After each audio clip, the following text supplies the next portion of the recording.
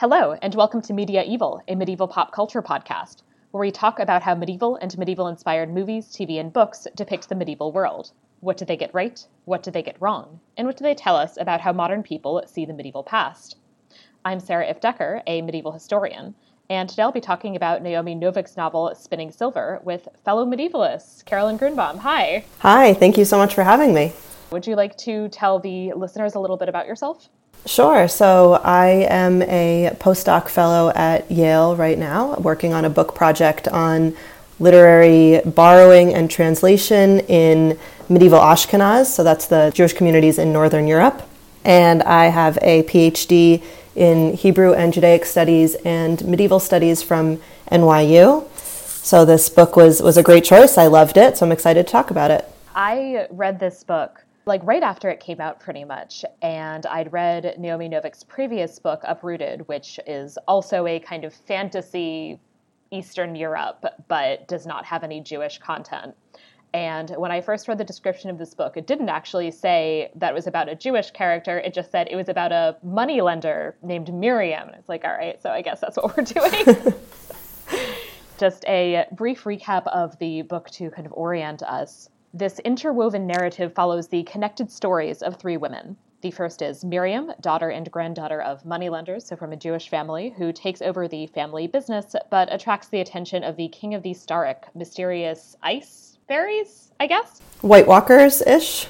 Yeah, they're basically White Walkers, but talk more. And she attracts his attention with her boast that she can turn silver into gold. Wanda, a peasant girl, begins to serve Miriam and her family to work off her father's debt, but develops far deeper connections with the family. And Irina, daughter of the Duke, ends up marrying a Tsar because of jewelry that she received made from this Starrick silver that Miriam gets her. So first of all, actually, just what did you think? I really liked it. I couldn't put it down for a while, which is always a marker of a very good book. When I finished it, I would say that I had more I don't want to say the word issues. I had more things to think about after I finished it that bothered me more than they did when I read it. So if you're willing to read it and enjoy it and then not really go back and analyze it and think too deeply about it, it's a great story. Is that fair? Yeah, we'll get to the end when we get to the end, but the end in particular, I had very mixed feelings about, although there are ways in which I think it works. I don't know. I have very mixed feelings about the end, basically. Right. But the characters are great. She does a great job developing them. And as you'll see from the recap, there's a lot of different voices, and she does a great job writing in their different voices. So using different writing style, different vocabulary. She really does. And so Miriam is the character that we meet first. It does, in fact, within 5 or 10 pages, explicitly say that she is Jewish. So that's not something that they're hiding for the entire book, which for a little while, as I said, just reading the description, I was like, are they going to not say that she's Jewish? Right. But they do. Essentially, her family's problem is that her family started off fairly rich because her mother comes from a wealthy family and brought a pretty substantial dowry. But her father is a moneylender, but a really bad one, in that he basically just lends money and then never actually asks for it back. So they're all starving and her mother is sick, and she then takes over and starts going around and making the collections.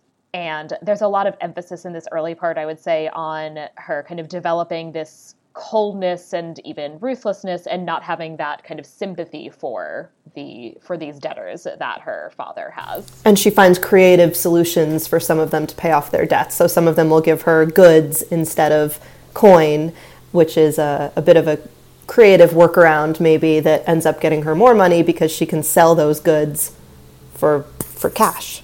Right. So she ends up really making quite a bit of money. There's one family in particular who is not able to pay their debts and also seems to have basically nothing except for, of course, it's a father and his 3 children. And the oldest child, Wanda, a daughter, ends up coming and working for them as a way to pay off her father's debt. It turns out that this is actually what she wanted, and we very slowly, I would say, get the fantastical elements in this story. So the first is that there's this kind of brief mention of the Starrick and something called the Starrick Road, but we don't quite know what it is. And then in Wanda's story, there's this fantastical element in that there's this tree, which is where her mother is buried, And she kind of whispers a wish to the tree that she'll be saved basically from having to either spend time with her father, who is terrible and an abusive drunk, or get married, which she also doesn't want to do. And then that very next day, Miriam comes and hires her, essentially. Right. So there's clearly something fantastical going on with the tree. Miriam and her mother go to her grandfather in the city, Vishnia. And I love the grandfather in this book, because he is just delighted to hear that his granddaughter has skills and has just kind of established this business pretty much on her own. Right. And I don't remember if you mentioned this, but her grandfather was also a moneylender. Yes. So and I think she said basically, my grandfather's also a moneylender, but he was a good one, unlike my father. Right. So they have this nice house, they have nice stuff, they're living comfortably, they're lending money to the rich nobles in the city. They're doing well. Yeah, he's very happy and impressed with her. And he also makes a suggestion that she, as rich moneylenders do, that she stop necessarily collecting the money herself and instead see if she can find a Christian who's not uncomfortable working for Jews and have that person do the collection. And so she hires Wanda to then include that as part of her responsibilities. Mm-hmm. And starts paying her more. And I think teaches her how to read and write. Yes, yeah, which I thought was a really interesting touch. Mm-hmm. Wanda has two brothers, and initially there's a kind of indication that she doesn't really have that much of a relationship with her family, that she had loved her mother and her mother had died in childbirth, and she really just associated essentially her younger siblings with this like constant pain that her mother was in through bearing these additional children. But her brother Sergei is attacked by the Starek in repayment, I guess, for having hunted animals that belonged to them. Mm-hmm. And so he's about to die, but she basically prays to her mom's magic tree, and that fixes him and also creates something of a kind of new alliance and kind of feeling of love and bonding between her and her brothers, Sergei and Stepan. They always seem to be worried that whatever they do, if they're helping each other out, then the father will retaliate in some way. He'll notice that I think in this case, she was giving her brother some extra goat milk because he was so ill. Yeah. And all of them were so worried the father would realize and come after them. So I think they have that bond from trying to protect each other from him. Yeah, and this is really increasingly comes up with the money, too, that as she's being paid more, we realize that she's actually going to be putting some of it aside and not giving it to her father because she's ideally hoping to basically escape at some point. Right. Miriam goes to visit her grandfather again, who starts presenting her to his wealthy family members and potentially portraying her as somebody who's actually at this point a candidate for marriage. Her mother, on the other hand, is saddened that she has had to harden yourself to ice. And I actually had not noticed, by the way, the first time I read this book, how many references there are in the earlier part about Miriam being cold or like ice, mm-hmm. which then obviously becomes relevant eventually. Right. Part of this is that she also then boasts about this, that she is able to turn silver into gold, and says to her mother something along the lines of like, why are you so upset you have a daughter who can turn silver into gold? And then Miriam repeats it. Yeah. In her self-defense, as though it's a very good thing. Yeah, that's something that she's very proud of and that her mother sees very negatively in many ways, but that she does not. And there's definitely some interesting kind of gender roles happening here, which we can talk about more later. Great. The Stark Road follows them home, which is, I guess, a magic road that appears sometimes and means the Stark might show up, and goes so far as, as to her house. And they even at this point go so far as they actually hire Wanda's brother Sergei to basically stay at their house because they're nervous about the Stark and start paying them more. And they agree that at this point they're going to hide some of the money in order to be able to eventually run away. Miriam continues to have an even more striking ability to turn silver into gold. She has bought all these small trinkets and relatively cheap dresses from Vishnia and then ends up selling them for far more than they're worth. The Stark then have apparently noticed this boast, and that's what the, following her around with this magic road was about, and leave her this pouch with 6 gold coins. Well, they're not really asking politely. No. Right. They're not really asking politely. They're saying, do this or I think you'll die. I think at that point is you have to do this. You know, you give us no choice. Yeah. Or we give you no choice. Right. I think at this point, I'm not sure she actually like has much of a conversation. It's just like implied that like, if the Starrick leave you something like this is clearly what you're supposed to do. Right. How you can't refuse. Right. So, and yeah, and this boast has clearly become dangerous, but she also is very able to take care of it. She goes to Isaac, who is a jeweler who is supposed to marry her cousin Basia, and brings the coins, and he uses the coins to make a ring, which he's then able to sell to the Duke. And there's clearly something special about these coins. These silver Starrick coins are not just normal coins. We'll see that we'll see that when they start being worn. Yeah. They have something of an allure about them. And even when he's making the jewelry, it's clear that there's something unnatural about it. Increasingly, there are people, gathering around and watching. And as I said, the Duke, buys this immediately. When Miriam's on her way home, the Starrick arrives for his purse. And I do like that she actually stands up to him to some extent and says, next time I'll need more time to be able to do this if you want to give me more silver. She knows her worth. Yeah. We then meet Irina, the daughter of the Duke. We learn that she's supposed to have inherited some sort of magic, that her great-grandmother, her mother's great-grandmother, was raped by a Starrick knight, and that there's supposed to be kind of magic in the family because of that, but that already by the time of her mother, it doesn't seem to have been very prominent in the family. She does, however, immediately recognize that there is something special about this ring when she sees her father wearing it. The Starrick appears for Miriam with a new purse, this time of 60 silver, which has to be turned into gold in 3 days, which is not a lot of turnaround time, especially because as it takes pains to add, part of this time is over Shabbat, and she can't work, so she needs to finish it before Shabbat so she can pay the Starrick. There's a lot of those little tidbits in there that we'll talk about later. Yeah.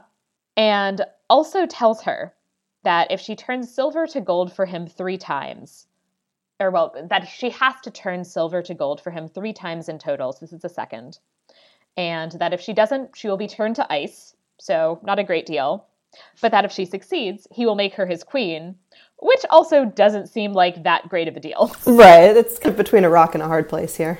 Right. Obviously, she has to keep going, but it's not really for a prize that she wants, except for that the prize is not dying, I guess.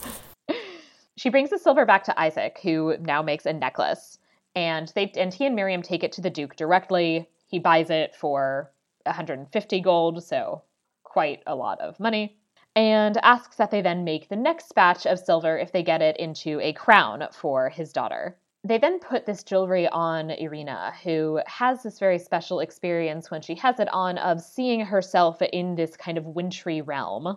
And her father clearly knows that there's some way in which, I guess, the Starrick-made jewelry or the jewelry made from Starrick silver is bringing out something Starrick-y in his daughter. Something ethereal, something magical. Yeah.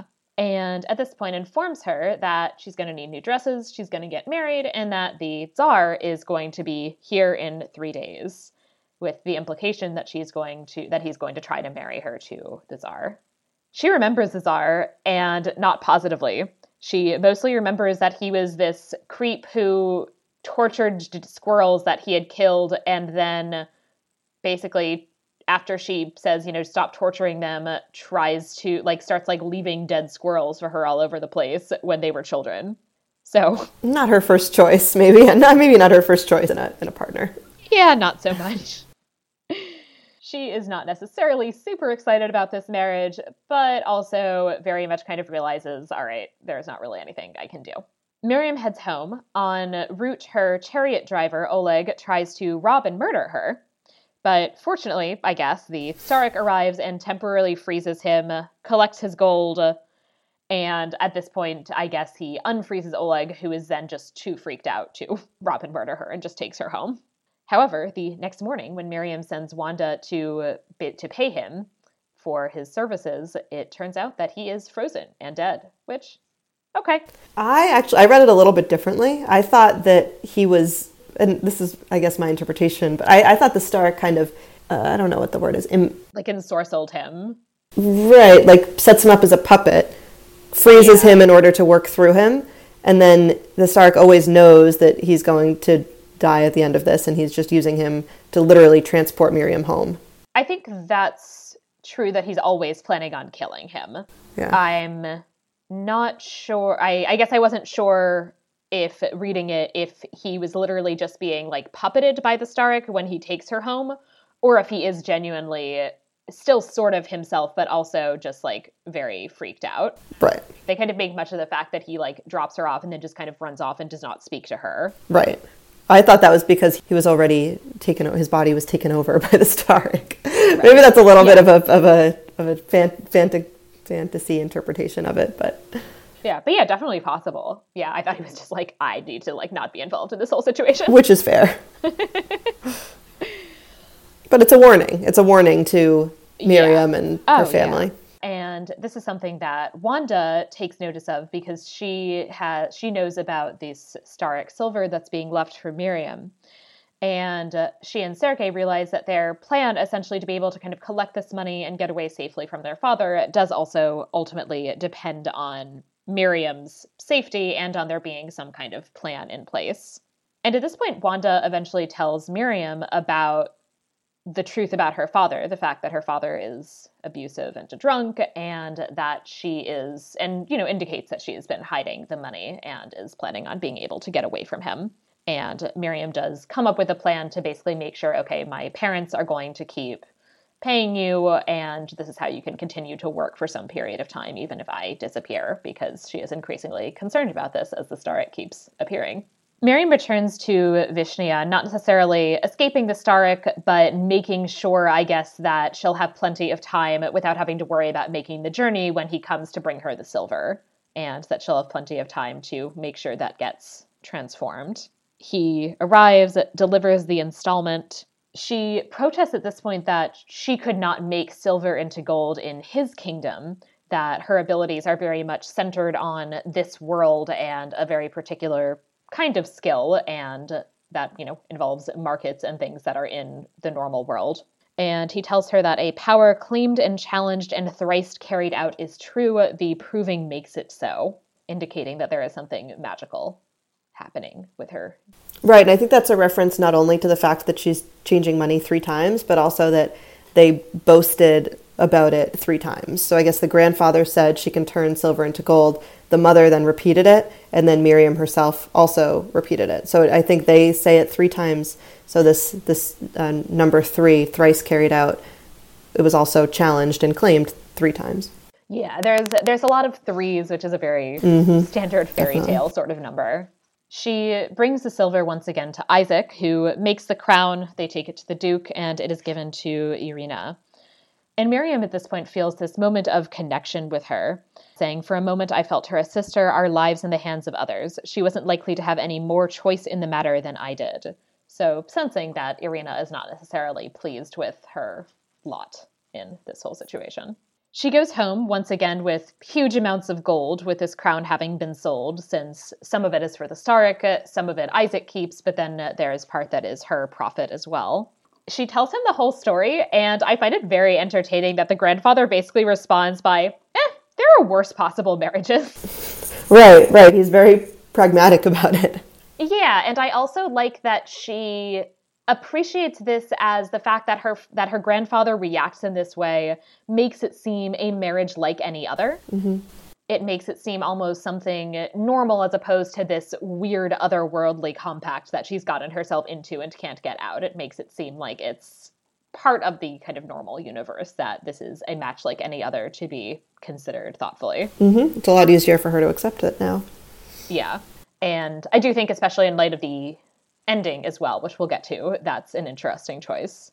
The Tsar arrives to see Irina, to visit Irina's father, the Duke, and is very surprised to hear that the Duke is actually planning on presenting his daughter as a serious candidate for marriage, since basically she's not rich, especially, and has never had the reputation for being especially beautiful. She puts on the ring for the first night of dinner, which is not something that she is superbly excited about. Meanwhile, Isaac and Basia's betrothal is finalized. which is he is able to do in part because he's made a ton of money also off this whole deal with the Starrick silver. The Starrick Lord arrives for his gold and also takes Miriam, despite her continuing to protest that this marriage is ridiculous and does not make any sense. And seems sort of annoyed about it, but very insistent on going through with it. Right, because he made a deal, and in his world, you absolutely cannot get out of any sort of bargain deal that you make. It is stronger than law in his world. Yeah, there's a lot about oaths that increasingly comes up as we see more of the Starrick. Myrnatius then meets Irina, and even without actually seeing the ring, is pretty much seems immediately intrigued by her. The implication at this point is that his interest is coming from the fact that she says, "I don't want to marry you," and that he finds this interesting. As we will see, there is another reason that he is immediately on board and basically asks to marry her without even seeing the kind of full set of jewelry. He only sees her in the ring, and he barely even looks at the ring. The magic of the ring apparently doesn't seem to affect him. Miriam's parents, meanwhile, because the Starrick have this magic that you don't quite remember anything that happened in connection with the Starrick, or you don't remember it properly, although some people seem to remember better than others for reasons that are not always completely clear. Maybe younger people? I'd have to reread it and see if that's true. My theory about this, which never actually is confirmed or not confirmed, my theory is that Wanda's mother is actually of Starrick blood, which makes sense with a number of other things that then happen with regard to the dead mother, and also would explain why Wanda and her brothers seem a little better at remembering things in connection with the Starrick than Miriam's parents do. That's a very sound theory, especially because of that tree that she seems to be able to communicate through, and that, as we'll see, becomes almost a portal between the two worlds. Yeah, so that's my theory, but they never actually confirm, or for that matter, deny that. But we certainly know that there are people like Irina's mother who are, of Starrick background, generally because the Starrick kind of showed up and raped people. And so it's very possible that this is another case of that. Wanda is very much also enjoying her time with Miriam's family and feels some amount of guilt about this, that she feels like she's to some extent taking Miriam's place and is enjoying that, but also feels guilty that, does this mean I don't want Miriam to come back? And it's also, I think, the beginning of a really nice bond that we're seeing between Wanda and Miriam's parents. We see, I think, that Wanda even wears Miriam's boots when it starts getting cold, and I think wears her jacket. So literally she is taking a little bit of Miriam's place, but at the same time she's getting a pair of good solid boots and a nice warm jacket for winter, so she's incredibly grateful. And she's getting, Miriam's share of the food, and so it's allowing her to have a place and a family in a way that she's never had parents, essentially, because her mother died when she was pretty young, and her father is awful. So. Right. He's so awful. She loves going to work and escape him every day, and she's working hard in this house, and she's doing manual labor, and her brother's doing manual labor for them, and it's much more enjoyable than being at home.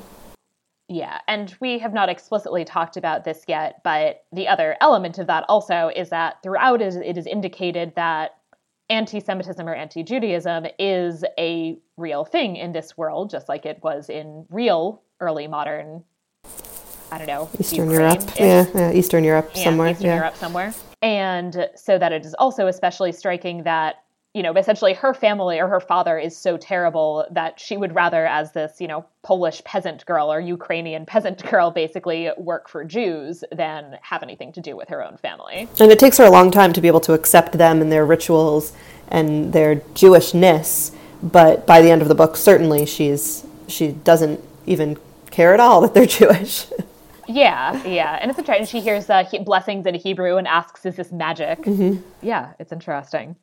She goes home for, the day or night or whatever, and learns that her father is planning on marrying her to Lucas, son of Caius. I am not entirely sure how to pronounce his name, who is the maker of Krupnik, which is some sort of hard liquor. And basically that he's just selling her off for alcohol. Kajas, for his part, seems to have figured out that Wanda is being paid by Miriam, and that's essentially his interest in all of this, that he thinks, okay, if I get this girl to marry my son who is working for the moneylender, then the moneylender will forgive some amount of my debts. And we've seen him before that he clearly was having some issues with that regard, and that he was basically trying to pass off basically somehow bad bottles of Krupnik in exchange for his debt repayment. And that at some point she told him, I will no longer accept goods, you have to actually give me cash. So he clearly is having some issues and thinks that part of the solution is this marriage.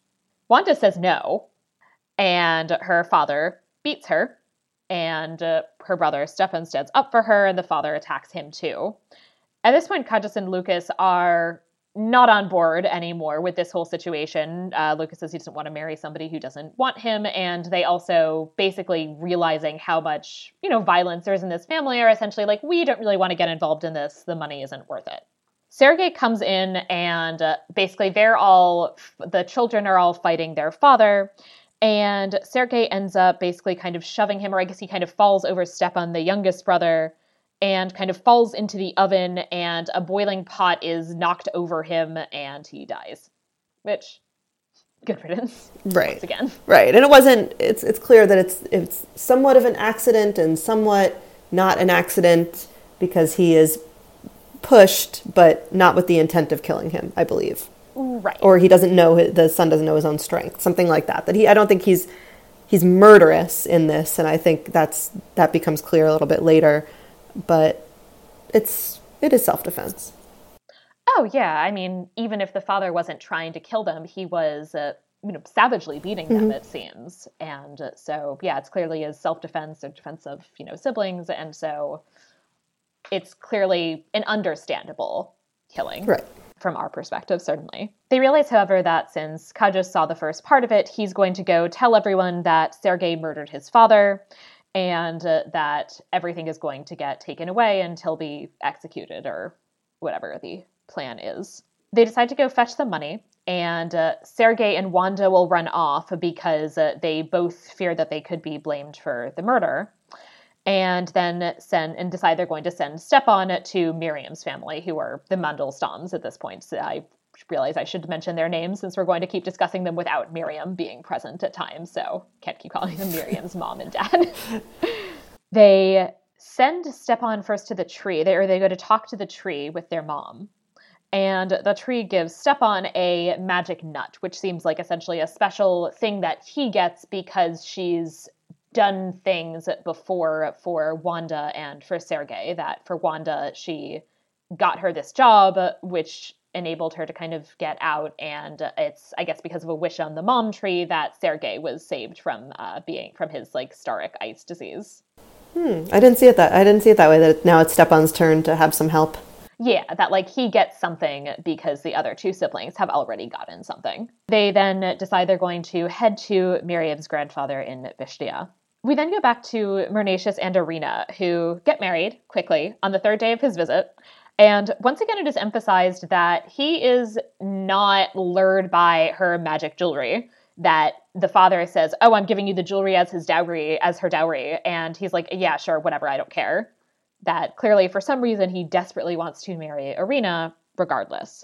Irina learns that while she's wearing her fancy jewelry, she can cross through the mirror into this kind of snowy, wintry forest. And so that she can do this when she's wearing, I guess, any two pieces of the jewelry. So she goes through the mirror, she crosses through, and while she's there, Mernatius comes into her bedchamber and is extremely violent in his efforts to search for her in a way that is even then quickly described as inhuman in terms of the kind of way he's talking and shrieking. And when she's watching from the mirror, she's then able to see him have a conversation that reveals that, in fact, there is something inhuman going on, that he is having a conversation with the fireplace, and that this conversation reveals that he is possessed by this fire demon, who is what's giving him his magic powers that he has, and that he specifically is hungry for Irina and wants to eat her. We're not sure exactly why Irina. No, he references her coolness. In the, like, she's cold so sense, cool. not like, in the cold sense, not the like, she is awesome. I think she's not. She's very not cool. No. So I think it doesn't quite indicate this super clearly at this point, but I think ultimately it's made clear that it's his recognizing her Starrick blood, that the Starrick are cold in a way that kind of quenches the thirst of this fire demon creature, and that he therefore wants to eat her, and that's why he insisted on this whole marriage in the first place. Which all seems like a very bad plan, but it is very clear that neither the demon nor Mernatius are good at politics. So that's a good thing she can escape into the mirror, though. Yes. She returns to the room once he's gone, and he really, he rips the room apart and then restores it with magic help, with the demon helping him. And so she returns to the room.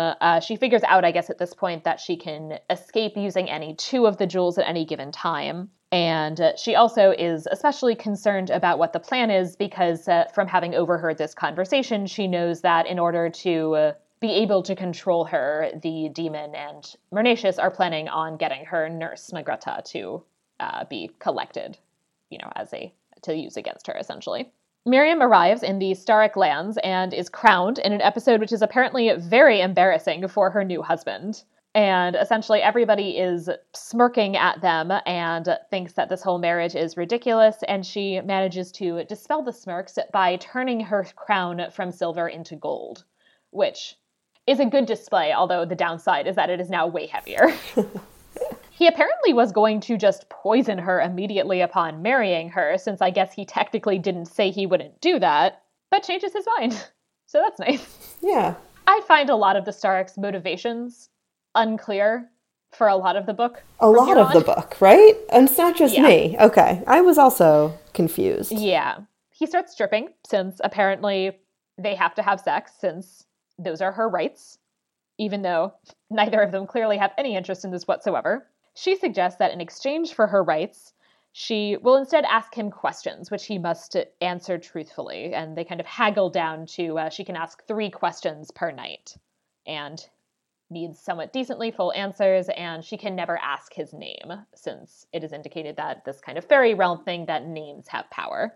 Her last question is what it will take for the Starrick to let her go, to which the answer is apparently nothing. So, not boding well. Why did do we know at this point, why did he even put marriage into the bargain that he made in the first place? You make this gold for me and then you will become my wife, as a almost a punishment, not a punishment for her. It seems to be because he needs the turning into gold thing, or wants the turning into gold thing. Right, but then he wouldn't want to kill her at all. He should be very grateful to her that she's so useful to him. Yes. There's an odd combination of him valuing her and not valuing her, and then coming to value her more, and it is all, again, very complicated, and I do not always understand his motivations, and I'm not sure if it's that we're not supposed to because he's inscrutable and inhuman, or if it's a flaw in the book, or what. Right. But I wish we'd understood a little bit more of him. Right, me too. This whole scene I was confused by, but... Stepan then goes to the Mandelstams and tells them the full story about their father. They promise to let him stay as long as he wants, even forever, which is very sweet. Irina spends her night, her wedding night, basically sleeping in furs in front of the mirror in case she has to take off again. And the next morning goes ahead and goes to pray, basically as a kind of okay, I can get out of my room, but go to somewhere where there'll be people around. And also basically says something like, with a demon after me, I guess it pays to be devout. It can't hurt. Mernatius is very surprised to see her. And we also learn more at this point about the various kind of royal politics surrounding his family, and in particular, the mysterious circumstances surrounding his succession. So his mother was a witch. She was burned at the stake. His father had a son from a previous marriage who was expected to become king, and then his father and brother both conveniently died of some sort of illness, which at this point it's pretty clear that the demon probably had a hand in. Mm-hmm. Before dinner, she kind of sneaks up and basically kind of collects some food and then goes back through the mirror.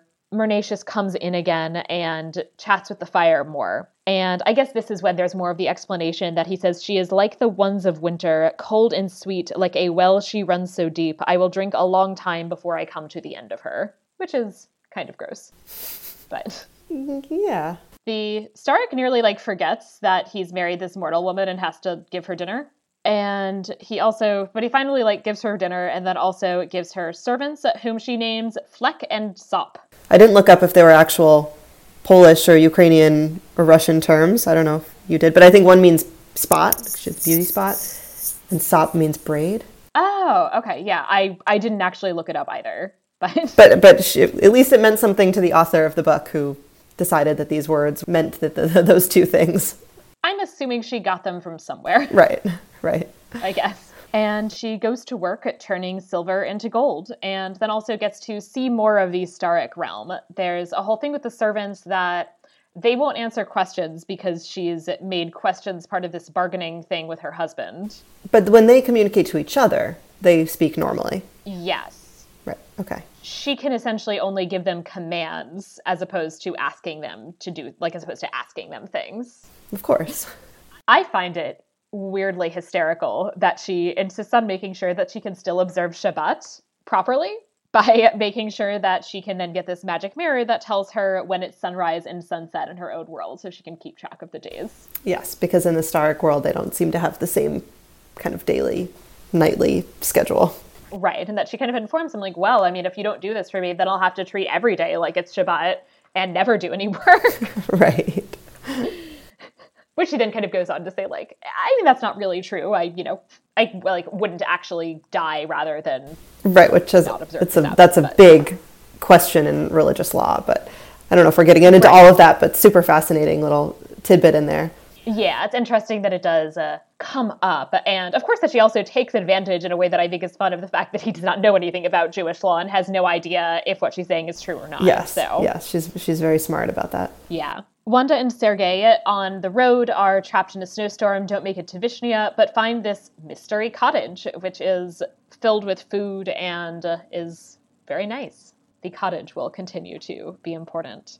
Miriam observes Shabbat, which is actually a very sad scene because she very much emphasizes how lonely it is to observe the Sabbath without her family. And she recites what she remembers from the Torah portions to herself, thinking about her father reciting it to her. She can imagine his voice. And kind of makes connections with the stories in some ways, too, that I think at this point she kind of thinks about Joseph in Egypt and connects that to her own plight. There are a few biblical references in here. Yeah. That would be fun to go back through and look for those. Yeah. She also then learns from the Starrick Lord that he has deliberately brought winter early to her world, which is not a good thing, and that he however, is very pleased with himself. She goes out driving with her servants and then sees two people wrapped in heavy furs and one a queen. We might say even instead of an early winter, continues the winter, because I think it's I think it's still June at the end of the book, and there's snowstorms. And even in Eastern Europe, that's not a normal winter. It's very Game of Thrones that just the kind of never-ending winter is coming. Yeah. Right. We go back to Irina, who I think you can already kind of guess at this point is probably the person that Miriam has seen in the Starrick realm. But we go back to find out how that might have happened, in that we see that she's back. She kind of was in her kind of through the mirror world. She returns. Mernatius slept in her room and is super shocked once again when she just shows up. And he tries to force her to tell him where she goes. She turns out to have learned some politics from her dad and makes some suggestions about how he should maybe be wary of murdering him and murdering her, and makes some notes about his family and his enemies and the state of his kingdom and his throne that seem to not be things that he has thought of before. Right. He's a little bit like a go with the flow kind of person. I'll do what this person tells me to do, and doesn't really think for himself. I don't think at all in the book. Does he really? Not really. Except maybe choosing her, but that was done by the demon. So I'm not sure any of his choices are really his own decisions. They're really not. So yeah, and we'll see an explanation for that to some extent in a little bit. But I think that making him then a point of view character was something that I was very surprised when I first saw it, because that will happen in a few chapters, but that I'm glad they did, and they actually like explain a lot about him. He's an interesting character. Right. Irina and Marnatius collect Magretta, who does immediately recognize that something is wrong, and Irina takes her through the mirror before Marnatius can return. That indicates, perhaps moving forward, where they probably are. In the absence of both Wanda and Miriam, Stepan begins to take over the collections, which the Mandelstam's Miriam's parents are very kind of saddened about in a lot of ways. It's really interesting the extent to which they actually seem to see money lending negatively. Miriam's parents. Yeah, that they very much seem to see it as something that is requiring this kind of coldness or hardness, which is not a good thing. Yeah. Which is actually a choice that I have mixed feelings about. Yeah. Now that I'm thinking about it. Yeah, actually, now that I think about it. But it does keep them warm and safe and healthy. Yeah, and there is a kind of odd hypocrisy in some way that on the one hand, they're certainly not refusing or, not benefiting from the kind of fruits of these labors, but that at the same time, they see them as being wrong in some way. Mm-hmm. But yeah, are clearly surviving and comfortable because of it at the same time. Mm-hmm. Wanda and Sergei continue life in their mystery cottage.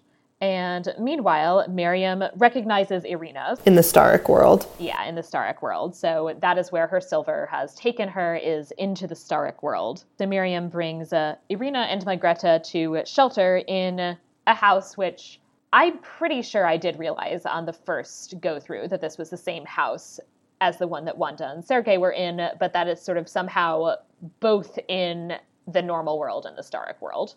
And it's a little bit separated by time, it seems, that they would make porridge in the mortal world, and then they would eat it in the Starrick world, but then they would also have extra, and it would be a little mixed up with how they played with time here, I think. And they would share supplies, but then you would get different supplies would appear and magically appear. So I think there is a third element there, actually, where it's not perfectly aligned, but there's another third person or spirit or figure who is helping them both out. But maybe that was just me. Yeah, I wasn't quite sure how much is just that there's somebody else involved, or if it's just something about the inherent magic of the house that it has this connection, but with this time lag. But it is, I think, pretty apparent at this point that there is something special about this cottage and that it is kind of straddling these bounds between worlds. Irina explains to Miriam that the Tsar is possessed by a demon who wants to eat her. Miriam, at this point with all that's going on is, just very chill about this. I think she laughs at first. She says not out of humor, but out of bitterness. Right, yes. And she first jokes, haha, let's bring the fire monster and the ice monster together and make us both widows, which, is kind of the dream, arguably, in the Middle Ages. Well, yeah, we could talk about that. And after she makes this joke, they kind of realize, actually, this isn't a bad idea. And wonder if they could essentially get the demon to agree to let Irina go in exchange for the Starrick King, with the ultimate hope being that somehow they'll manage to basically have them either both destroy each other or have the fire demon defeat the Starrick King, and then they'll only have the one to worry about, or something along those lines. That's true. I didn't think about that. What would they do if the demon won? They don't really have a great plan, honestly, assuming either of them is like 100% triumphant. Then they just have one less beast to deal with. Right. It's something. They think of a plan. Yeah. And it is a difficult situation, and arguably no-win situation in some ways, so... And they are dealing with extremely powerful magical creatures. So the idea that maybe they'll sort of cancel each other out and kill each other is not the worst idea. That's worth a try. Yeah. They make a plan that they're going to gather in Vishnia and try to lure the men to then destroy one another. I love that Miriam wonders if she's legally married and suggests that, I guess when I get home, I'll ask her rabbi. I mean, if we want to get into the technicality of it, she's not legally married in Jewish law. No, she certainly, she hasn't had any kind of marriage ceremony, and nor has she had any sexual relations with him, and she didn't consent to anything No, I mean, they're actually definitely not legally married according to Jewish law. But in the Starrick world, they are. And that's the one that matters for her right now. Right, yeah. But I think it's important to her in terms of how she relates to him that she does not technically have a legal bond to her that she recognizes, which I think is interesting. It is funny. She does refer to him when it's her first person narrative as my husband. Yeah, that's true. She's very unclear as to what to do with him, which is understandable. Mm-hmm. And I think to some person, and she even, I think, relatively early kind of accepts this possessive of him when they're kind of, I guess, betrothed, according to him, without her exactly consenting to that either, that she starts referring to him as my Starrick. It also could be a little bit sarcastic. My husband. Yeah. Facetious, yeah. Yeah, and she doesn't really have anything else to call him because she doesn't know his name. Oh, that's true. Because names are a thing. That's very true. And she doesn't do what she does with her servants, so Fleck and Sop, and there's also Chauffeur, her driver. Mm-hmm. She never gives him a nickname. That sounds like Chauffeur. Right. I did not realize that until we said it out loud. I was wondering if that's deliberate. Oh, I was thinking about the Hebrew verb. That doesn't have to do with driving, but in English it does sound a lot like it. That's very clever. Yeah. So I didn't look up. I actually don't know offhand what the etymology is, and if that would be like basically the same word in like German or Yiddish or something. Yeah. I don't know. Probably. That would make sense as a connection. It would make a lot of sense. It would make sense. Yeah. She's definitely a smart writer. I got that sense right away, and I'm excited to read more of her books if she writes like this with these little tidbits. Yeah, definitely. And as I said, her other book, Uprooted, I think is really great. There's this odd connection between them in a lot of ways. She asks him more questions. She learns that the house that Irina and Magreta are staying in was built by a witch on basically the corner on the border between the worlds. That explains something about why it's able to exist simultaneously in both of these worlds. And also the fact that it's built by a witch indicates it's not clear if the witch is still there in some way and acting as an intermediary and connecting them, or if it's just kind of leftover magic that is making the house work in the way that it does. Yeah. For some reason, I like to think about this witch still being involved as some sort of overseer, but I'd have to read it through again and see if that holds true. Which I think would be especially interesting because, I don't know, there's kind of references here and there to Baba Yaga, who is obviously an extremely important figure in Eastern European kind of fairy tales, essentially. And she's associated with having a kind of cottage in the woods, and Baba Yaga is also a figure who is kind of more explicitly referenced in Uprooted, so it's interesting to kind of think about if that is a connection that we are supposed to make. Irina takes responsibility, essentially, at this point as being, in fact, the Tsarina, and that being something that matters, that, it's my job to protect people. She returns, she finds Mernatius, and at this point, you're kind of almost feeling bad for her already, in that he is clearly just so overwhelmed by this whole situation. And she points out that the Starrick are bringing the winter and suggests this plan that they feed the Starrick king to the demon, and also takes advantage of the fact that he knows nothing about politics to manipulate him. She suggests marrying Vasilia, who is the daughter of some nobleman that he was supposed to marry, to one of his cousins, basically to prevent her from marrying this person named Casimir. And he, of course, doesn't ask because he knows nothing about politics who Casimir is supposed to marry, when the answer is actually that Irina is going to hopefully have him killed and then marry Casimir and they would rule. Not because she wants to, but because he's powerful and not possessed by a fire demon. And at this point she does say, my expectations for a husband had lowered. Yeah, I think he's a pretty bad guy, too. He's not even an average guy. I think there is some reference to him being not a nice guy either. Yeah, he's a jerk who's about her father's age. She clearly has no interest in marrying him, but that she recognizes that that's the good political move in this situation. And I do really like her political acumen and her awareness of what her options are. I mean, she very much realizes that she can't just kill her husband and then just rule independently as Tsarina. Yeah. She's realistic. Yeah. She is able to basically just overwhelm him with so much actual explanation that when she tells him that they have to go to Vishnia, to her father's house, he's just like, ugh, yeah, sure, whatever. And meanwhile, Miriam is getting the Starrick King to Vishnia by basically telling him that she wants to be at and dance at her cousin Basia's wedding, and they agree that if she turns 3 storerooms worth of silver into gold, then he will escort her to this wedding. So that is the plan.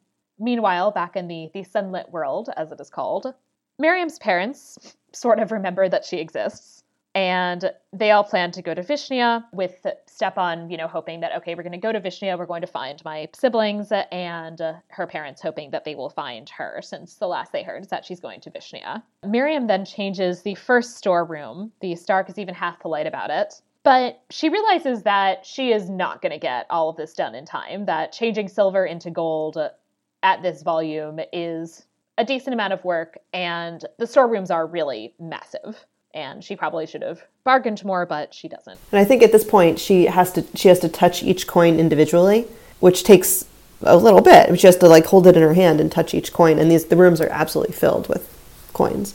Yeah, and she recognizes that she has to touch each coin individually. If she misses, that she realizes that if she misses one, that could be extremely dangerous, and it's easier to work slowly and rather than work quickly and then have to check her work after. Mm-hmm. But, it really is taking a massive amount of time. And I think she realizes that she can kind of pass her hand very slowly over the coins, and that goes a little bit quicker, but still, it is time-consuming work, and she does not have an unlimited amount of time. She then semi-accidentally makes a bargain with her servants and agrees that in exchange for them helping her, basically she comes up with the idea that the way around this is that he said, change all the silver in my storerooms into gold. And she comes up with the idea, okay, let's start taking it out of the storerooms, and then there will be less to change, which is pretty clever. It's pretty good. I did not think it would work. Well, I'll say that, but it's a good plan.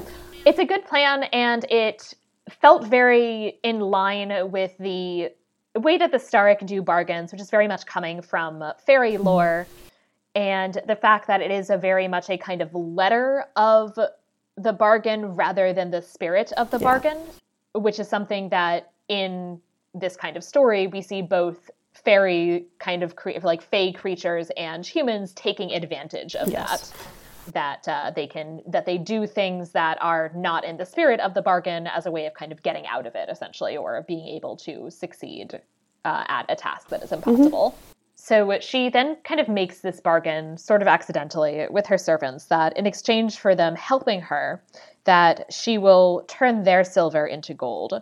And once she talks to the Starrick Lord, she realizes that by doing this, she has made them her bondsmen and bondswomen, which is something that ties them to her to the extent that if she fails, they could be killed, which would not be the case just as her servants, but also essentially as being then the queen's bondsmen, if they're successful, would make them basically part of the nobility. Mm-hmm. Schoeffer and Sopp had been afraid but done this pretty willingly, and Fleck was much more hesitant. And because of this, Miriam then asks them if they have children, and it turns out that Fleck has a daughter. And that this is why she was so afraid, because, of course, if she and her daughter she's afraid for her daughter, essentially, because her daughter would also be killed if this all went down badly. Mm-hmm. The Mandelstams and Stepan find Sergei in the woods, and they go back with Wanda briefly to the cottage. There's this whole thing with, a mattress and a coverlet that Wanda and Magretta are kind of sewing together in a way that's sort of complicated. They have to finish it, or else they can't leave. Yeah, there's a lot about this kind of relationship with this cottage, which does also make me think that there's something about the witch being in some way, I don't know, there or connected or something. Yeah, I always thought of it as the spirit of their mother somehow. Yeah, but something like that, or someone's mother is there still watching over them, right, or using it when they're not there. If it's somehow also in this third dimension, well, fourth dimension. If it's some fifth dimension, I don't know. We're in a lot of dimensions, I think. But if there's someone else using it and watching over them, and something like that, something magical and cool, and something they can't see. And I do like that. And I actually do think it's interesting that there's a lot that is not 100% explained in this book. It's sometimes frustrating, and I want more explanation, mm-hmm. but it is, I think, in some ways also a cool choice. Yeah. Miriam manages just barely to change all the silver into gold, mostly because the third storeroom has been almost entirely emptied. And he recognizes, obviously, that she has, come up with this workaround, but agrees to keep his side of the bargain, that he made this bargain and she technically fulfilled it. And also, she explains this whole situation, and he acknowledges, yep, that these are now your bondsmen. They are no longer servants. And he agrees to stop the flow of time so that basically she can get dressed up and also change their silver into gold before leaving, which of course she wants to do because she is not anticipating necessarily coming back since she's going to murder her husband. He must respect her a little bit more after this episode because she's showing that she can hold her own in the Stark being able to make deals the same way that they do. Yeah, this I think is really a turning point in their relationship, at least from his perspective, in that the fact that she has managed to do this, I think, gives him a very different sense of her abilities, that he was essentially married her because of her gift of turning silver into gold, which was useful, but did not respect her as having otherwise kind of skills or intelligence, and now does. Irina continues to participate in politics and finds a suitable groom for Vasilia, and does begin to reflect on Mernatius' own difficulties given the position that he was placed in as the son of this woman who is condemned as a witch, and does begin to some extent feel sorry for him, but of course also emphasizes the fact that he made choices which involved killing people. So she's sympathetic, but not that sympathetic. This then leads into our first Mernatius point of view chapter, which I was really surprised to see this chapter the first time I read this book. Mernatius is clearly just very annoyed about this whole situation. He is confused about why everybody thinks his wife is gorgeous and interesting, and mournfully anticipates that he is now stuck with her, that everyone's going to be happy with him because everyone's going to really like her as a ruler, and that eventually the two of them will produce an heir, and then he'll probably get murdered. Yeah, it sounds like a nice plan. And he doesn't seem to really be trying to do anything to stop this. No, I think he thinks he's very powerless. Yeah, there's very much an emphasis as we start to get his perspective on his powerlessness and on his passivity. Right. That he's aware of the danger he's in, but he's not doing anything to fight anything, really. The demon agrees to this bargain that they will have the demon will consume the Staric Lord, and that in exchange he will not harm Irina or her or hers. Mm-hmm. But she refuses to take any gift in exchange, any kind of more binding connection with the demon, which is a good call, since we've seen a lot about how bargains are important and a bad idea. Yes. They are brought into a kind of wedding chamber together, or a kind of chamber together, and are basically pretend to have sex for the benefit of those outside. He starts weeping fervently. She is also like a little turned on for a second, and there's some stuff happening with that. Yeah, maybe she's just confused. Maybe it's just sympathy mixed with empathy. Yeah, it's weird. It's a weird relationship. She's still very much planning to murder him, but there's this bit where she's like, I remember how it felt when he like touched my thigh. And yeah, I think she's very confused. She's clearly having a hard time. She's like 17. I think she also wishes that it were someone else who were doing this. Yeah. She wishes she were with someone else physically. Yeah. And the fact that she's stuck with him is very difficult for her to accept. Yeah. And especially, of course, because there's still, he's possessed by a demon, and... Oh, yeah. Yeah, there's that. Yeah, and that, as far as she knows, this is a choice that he made. Mernatius also keeps trying to draw her and then show the picture to other people. He, I guess, is immune to this Staric silver charm that is laid upon her, and doesn't understand why everyone thinks she's so gorgeous, basically. And she's even not that beautiful unless she's wearing this jewelry. Right. She's sort of plain and normal looking, basically. Mm-hmm. Mm-hmm. And that's how he sees her. Yeah, that's how he sees her. Other people look at the picture and are very confused in a lot of ways, that they clearly, I think, recognize to some extent that when they look at the picture, they don't see what they see when they see her, but they also acknowledge that the picture is a good likeness. So it's interesting that there's this kind of way in which he's sort of trying to get to the bottom of this magic, and it's working in interesting ways. Her father also looked at the picture and says that it makes her look like her mother, which is interesting. And we do have this like bit earlier, which I think I forgot to mention, that he apparently had genuinely been in love with her mother and had married her without a dowry. Yeah. Miriam speaks with her bondsmen and women and changes their gold, and also gives Fleck's daughter a name. There's this whole thing that the father of the child had refused to acknowledge the girl as his, and therefore not given her a name. And I guess now he's changed his mind and would do that, but then Fleck would have to marry him, and she doesn't want to do that because he's this like shit who didn't acknowledge his own kid 10 years ago when she was born.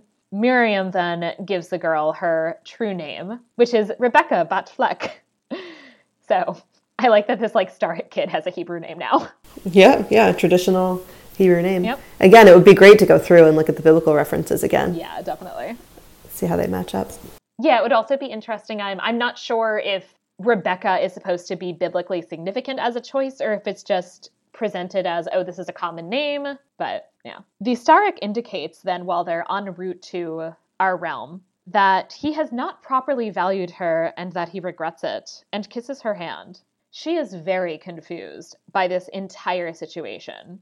It's also indicated that her turning the silver into gold is what enables him or helps him to make this winter.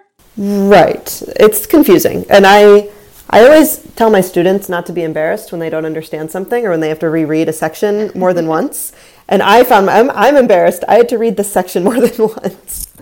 So I think her actual changing silver to gold, the fact that they have so much gold, then lengthens the winter. So she caused the winter, not him. Yeah, and it's something about taking light out of the one realm into their realm so that makes winter last longer. Something about a mountain. I find the magic system a little confusing, to be honest. I agree. But anyway, she's very upset by this because she now realizes that it was her physical actions that is making the winter worse for her family and her people back in the sunlit world. Yeah, which very much makes her on board extra with killing her husband. Irina and the Tsar get ready. She has this dress, and he makes her dress into something much more elaborate than it had originally been.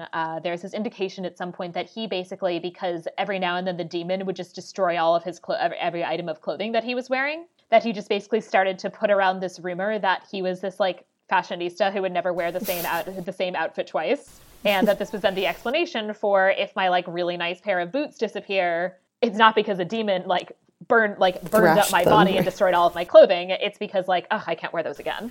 Right, of course. Well, you can't wear the same thing twice. Right. Right. So he now is like, okay, so Irina has to follow this because she's my Tsarina now, that she also cannot wear the same thing twice. I think this is the only actually clever thing that I see the Tsar do in this whole book. Yeah, it's interesting. There's bits here and there where you can see that he is strategizing. There's the clothing, and there's also the fact that he, I guess, has a reputation of being not interested in sex. And it seems that this really is because he is trying to avoid having any kind of sexual or romantic relationship, because it seems to be the case that if he's with anybody alone, essentially, the demon's probably going to eat them. Mm. And so he's basically just actively trying to avoid anything that would, put him in a situation where he would be then alone with these people and that he is supposed to have sex with. And it explains his reluctance to become emotionally attached to anyone. Yeah, definitely. Miriam and the Starrick arrive and dance the hora at her cousin's wedding. There's just these moments of traditional Judaism and the Starrick Lord, which I just find hysterical. Yes, I just imagine his blonde head poking up over all these Jewish families dancing around, and he's this tall, really pale. I don't really know what he looks like. I don't remember exactly what they say, but I imagine him as looking I don't know, very tall and an very ice king. light. Yeah, made of ice almost. Yeah, and whereas she is, and she is very, it describes her at some point that, she is dark-haired and kind of swarthy. Right. So you imagine her family might look similar, have similar coloring. Yeah. And he's totally different. And yeah, it's just funny. It's funny. Yeah. And it's also interesting that when they come in, she is at first not recognizable as not being a Starrick. That when people see that, when I think Stepan is the one whose voice we have here sees them, he's like, oh, and the two Starrick came in. And then it like takes him a minute to realize that Miriam is not one of them because of this like dress that she's wearing, this whole aura about the two of them. Mm. The dance also, by virtue of them all doing this dance together, everybody has this like weird vision of like being in a forest with trees because they're like dancing the horo with the Starricks. Oh, I thought he was being nice and he was setting them all in a different setting. I think so. I wasn't sure if he was being Something nice like that? or if he can't help it. Well, okay. Yeah, that's fair. I thought it was just kind of an effect of his magic, like in the same way that when Irina puts on the crown, like puts on the Starrick jewelry, she sees herself as being kind of in that world, whether she's trying to or not. Oh, I thought this was him giving them a nice wedding present by creating this outdoor, beautiful ballroom for them to dance in. That's nice. That makes. I guess at this point, Starrick, maybe I guess I was a little bit sympathetic to the Starrick at this point. Yeah, that makes him nicer. I was definitely, the first time I read this, I was very just like confused by the Starrick. Like, what is your deal, my friend? Mm-hmm, mm-hmm. So the dancing ends. He prepares to take Miriam away. Her parents are not on board. And the Tsar and Tsarina arrive, and then we have this battle between the Starrick and the fire demon, who is called the Chernobog, which is actually, I think, a thing in Eastern European mythology. Mm-hmm. The Tsarina is kind of trying to get everyone out of the room, but Miriam stays, and her family, including Wanda and Sergei and Stepan, who in many ways are also kind of like, they're all one family, they all stay, and eventually kind of manage to trap the Tsarek with this chain. They demand that he let Miriam go, which he refuses. And then with Irina's help, the Tsar / the Chernobog manages to bind him. So you have to kind of get him with the chain, and then you also have to do this circle with candles. Something like that. Yeah. I don't know how she knew that, but right. I guess the demon told her. Yeah, and it's a lot of this like seemed familiar from various kinds of fairy lore. That certainly the chain thing, I don't know about the fire thing, but it kind of makes sense with the fire and ice situation that's happening here. That fire would have this kind of effect. The Chernobog comes to eat him. The Starrick refuses to give him his name, which apparently means that he will not be able to completely dominate him. And that's a nod to Rumpelstiltskin, who we actually haven't even brought up yet. Right, yes. I mean, yeah, we actually haven't, but this is also supposed to be to some extent a take up on the Rumpelstiltskin legend that, she can, that you can spin straw into gold, and Miriam turns silver into gold. And the Starrick is Rumpelstiltskin, but like... Redux. To some extent, actually, what they do with Rumpelstiltskin actually reminds me of the TV show Once Upon a Time, which I wonder if she's seen. Yeah, I wonder. Probably. She's into fairy tales. This is another reference to the names being very important. Names in the Rumpelstiltskin story traditionally can dominate and make him lose his power. Yeah, and that's something that you see a lot in, I think, fairy lore, this idea of this, like, true name. The Starrick turns to Miriam and acknowledges that although she's killing not only him, but apparently all of his people are going to die because he's going to die. So he basically tells her that, but then acknowledges that despite that, you have done justly to me. I deserve this because I, took you away without your leave. This is fair enough. And I think he doesn't feel like he can ask for help. He has nothing to give her that he can ask for help with. Well, and it's also part of that is, of course, that they don't do favors in the Starrick realm. That they don't do favors. They very much avoid this idea of any kind of favor or gift giving, which would create an obligation or a bond. That there has to be a kind of open and closed circle, like kind of opened and closed connection in some way, that everything has to be done explicitly in exchange for something. And that then also gives the Barkans a great deal of power. And Miriam is suddenly upset, mostly at this point because she's upset about the Starrick people, and especially this child whom she named, that she is horrified at the fact that she has actually condemned this child to death. Irina and Mernatius take the Starrick to her father's dungeon. Mernatius figures out the whole jewelry thing at some point in here, and reveals to Irina that he actually loved his brother, that his brother was the only person who was ever kind to him. And Irina realizes as he's talking that, and then he kind of tells her explicitly that he's not the one that made the bargain that brought him this crown and the chance of killing his family and kind of bonded him to this demon, that it's actually his mother, that she basically sold him to the demon in the womb, like in utero, which is also actually a Rumpelstiltskin connection. Right. And he never had any power at all about this. Yeah, so he really never made any decisions. I guess I don't really particularly like him. But I just think that he's very passive. He doesn't make any decisions himself, and he's not very smart. I don't like him either at all. But this passivity, I think, in some ways makes more sense, knowing that he's essentially never had the ability to make his own choices because he spent his entire life being possessed by a demon. That's true. That would make it difficult to learn to be your own person. So not that I like him, but I feel very sorry for him, that it's very clear that he didn't have the kind of option to be a normal person, essentially. True. That's true. Which still doesn't mean I'd want to be married to him, but does explain something at least. So Miriam tries to figure out some way that she can save the Starrick people. Meanwhile, also, Irina, in thanks for Wanda's help with all of this, pardons her and her brothers from the supposed involvement in her father's death, which is nice. Mm-hmm. And Miriam then also tells her grandfather and kind of loops him in on the fact that she feels that she owes a debt and has to find a way to repay it. In addition to this pardon, Irina had also given Wanda and her family the right to basically just pick some land and do whatever with it, and so they're planning on going back to the cottage and living there. They also kind of agree that Miriam's parents are going to come with them, which is all very nice. It's very nice to kind of see this family, this like blended family being created. Yeah, that wrapped up very nicely, happily. Yeah. And Wanda plants her mom's magic nut, but it doesn't quite feel right. Irina marries off Vasilia and Ilias, and increasingly is feeling very sorry for Myrnatius, and grateful for her own parents, who her father might kind of suck, but at least didn't actually knowingly sell her to a demon. He accidentally sold her to a demon, but he didn't knowingly sell her to a demon. It's for her husband and for her parental involvement, I guess, at this point. She really does. It's sad. I don't think it's unrealistic per se, but it's just depressing how low the bar is right. for a decent man. Like, you literally get a cookie for not being an actual monster. Yeah. Miriam goes to see the Starrick and ends up making a bargain with him that he will end the winter if the Chernobog is defeated, and that he will, in fact, help defeat him, potentially, and that they will no longer make these raids for gold that also involve some kind of rape and pillaging. And in exchange, she rescues him.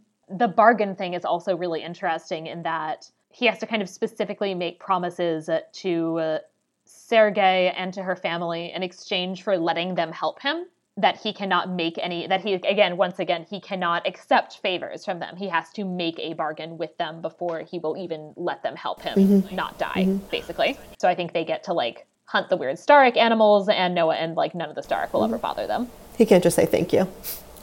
Right, no. No one can ever say thank you. Not allowed. Maybe it's a good rule for our own lives, though. Maybe we should be doing things unto others as they have done unto us. You know, if someone does a nice thing for you, you don't just say thank you. You do something in return that's a nice favor for them.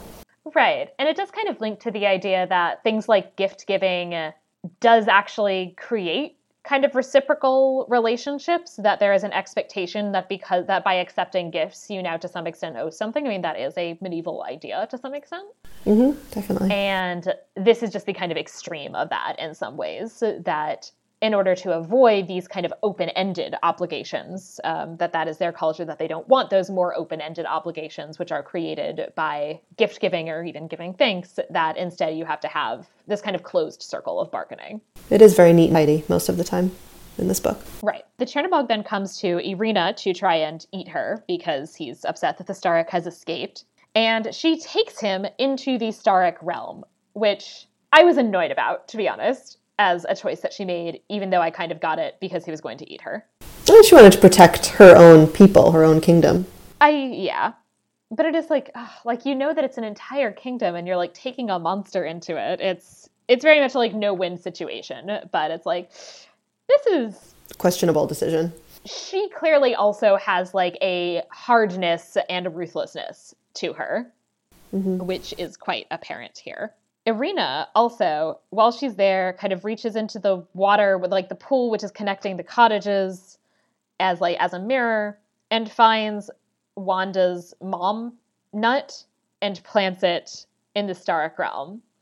And this is where the time thing that you mentioned before is definitely apparent, because we at least see her do this before we hear where the nut comes from. And I'm not sure if that's a choice about how she's revealing things or if it's supposed to be a kind of weird time situation. So Miriam realizes that this is the same, that these two houses are the same, and that therefore this is a kind of possible gateway to get the Starrick back to his own realm, which he really kind of needs to not die at this point, and they don't even know that the Chernobog is there yet. He realizes that this is where the nut is from and wants to take the nut, but then acknowledges, kind of hears that the nut is like from their mom, and that it was, there's this like thing about that it was like earned with her death and the death of their various siblings who died in infancy or childbirth. And he agrees, like, okay, no, that's your nut. That's not my nut. This is another place where the magic isn't fully explained, but we can accept it or we can theorize about it, and it's still fun to play around with. Yeah. Stepan agrees to give them the nut, but the Starrick's very much like, no, but it's not my nut. I can't do anything with the nut. Miriam does not have quite so many qualms about the nut. So she drops it in the pool of water, which is how Irina gets it. She can reach into the water and grab it. They also say the Hebrew blessing for fruit trees in bloom, which calls it forth, and we've now got a tree, and the Starrick, he's like melting. Right. It's not cold enough for him there. Like literally that is what happens to Starrick when they're like in the heat for too long, they melt. And the heat is a relative term. It's probably 30 degrees and snowing. Right. And he's melting. The car is still icy, but the Starrick is melting. She brings him to the tree, and he calls the road, and she agrees to go with him to help on the condition that he will return her on the first day of winter. When they get there, they realize pretty quickly that the Chernobog is there, and pretty much everything is literally melting. Miriam saves the day because apparently fighting fire with fire actually works. Or fighting fire with light, I guess, that turning the silver into gold makes it light, and that fights the fire of the Chernobog. Something like that. Again, it's not always entirely clear how this magic system works. But it does work. But it does work, yeah. They defeat the Chernobog. So the Starrick King kneels before her and says, "Lady, though you choose a home in the sunlit world, you are a Starrick Queen indeed," because she is the one who actually won this battle. Mm-hmm. We are again seeing his increasing respect for her and her abilities. The Chernobog returns to Irina and tries to eat her. But now it turns out that he actually can't, because he gave her word that he would leave her and hers alone.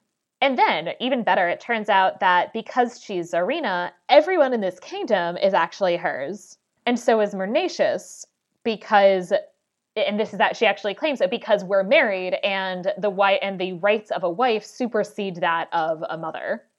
So basically, he's no longer yours, he is mine, because you made him marry me. Mm-hmm.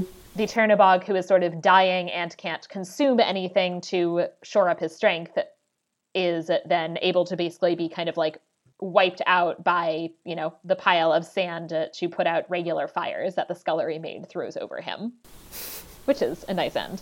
And Mernatius is suddenly way more into Irina. And we get this from Magreta, her nurse's perspective, who I think says something along the lines of that she was looking at her like she was the most beautiful woman in the world. Right, so he also is more drawn to her after she shows him how powerful and witting she can be. Right, and of course literally saves his life. Oh, yeah. and gives him a life, arguably for the first time in his life, because as I said, he spent his entire life being possessed by this demon. So I get why he's into her. I'm still not sure I get why it's nice of her that she freed him as opposed to leaving him to die, but I'm not sure I get why she would be into him. I don't know if she really... Other than the fact that they keep saying he's very... You didn't really throw this into your summary, but I think she has her eye on one of the grooms, right? One of the servants. Oh, So she might, I think it's implied that she might have a physical relationship with someone else, but she'll have a political relationship with Mernatius. Right? No? I was unclear as to exactly where she was in that plan. It actually seemed to be Mernatius's idea, and I'm not sure if it's an idea that she's on board with or not. Okay, I think she finds him attractive, which might be the first step. Yeah. But it seems as though she will have her needs taken care of one way or another. But I think it is also indicated that she does find Mernatius attractive, and that given that he's no longer possessed by a demon, there's technically not a reason that they couldn't have a physical relationship. I think that's optimistic. I think she's going to go with this guy on the side. That's my guess. She might. That might be a better ending. I feel like the extent to which he the way he's looking her at the end. I feel like it's implied that they're going to have a relationship now. I think it's implied that he at least would want one. Right. Maybe that's the first decision he actually makes, is deciding that he wants to be with her, that he wants to accept her as his wife. Yeah. And we actually don't hear more from her directly, so it's sort of implied. It's sort of, I mean, she's at least clearly on board with continuing to be Tsarina, but we actually, I guess, don't know exactly how she feels in this moment or about the fact that she is going to continue to be married to this person who now loves her, I guess. We do get more, however, about Miriam and her family. Ton of Mandelstam, I guess they have a lot of money now, and they're living in this cottage in the woods, so he forgives everyone's debts, which I feel like if Miriam knew was happening, she would be low-key annoyed about on principle. Yeah, she worked hard for that money. I know, right? That all of a sudden he's no, everything's fine. But no, they're all very happy. Wanda delivers the letters letting everyone know about this, and also tells them about the pardon, and so everyone's very happy to see her now. And she and Sergei bury their father, which is a nice thing to do, even though he was terrible. Then we go back to Miriam in the Starrick Kingdom. Apparently her skills at keeping accounts have come in handy because they need to administer supplies, which I guess is not a thing that anyone had ever done before. Right. They don't seem to have much infrastructure. No. So she's essentially creates a state bureaucracy, which is kind of fun. And then the first day of winter comes, and she is taken home with him bleeding and escorted by everybody in the kingdom. And he then, after having not as far as I can tell, having had a conversation with her in 6 months, announces then to her parents that, and brings a bunch of fancy stuff and announces to her parents that he is planning that he would like their permission to court her. She is very dismissive and annoyed about what Starrick ideas of courting probably are, assuming that they involve some unending quests and a war or two. And insists that he then has to court her and marry her by her family's laws. And he is thrilled and says yes. And she basically says, the fact that he agreed to do that makes me willing to marry him. And they have a Jewish wedding, which, again, I just find hysterical. This, rabbi being, brought from Vishnya and marrying this woman to this, I assumed that when they were cleaning up the whole kingdom, that they had bonded over that. I don't know if they actually say that, but I just imagine them working hand in hand together, cleaning up the kingdom from the Chernobog and finding common bond. It's clearly indicated that they bonded during the battle situation, at least, and it makes sense that they've bonded to some extent working together, even though he hasn't said anything to her about let's get married now.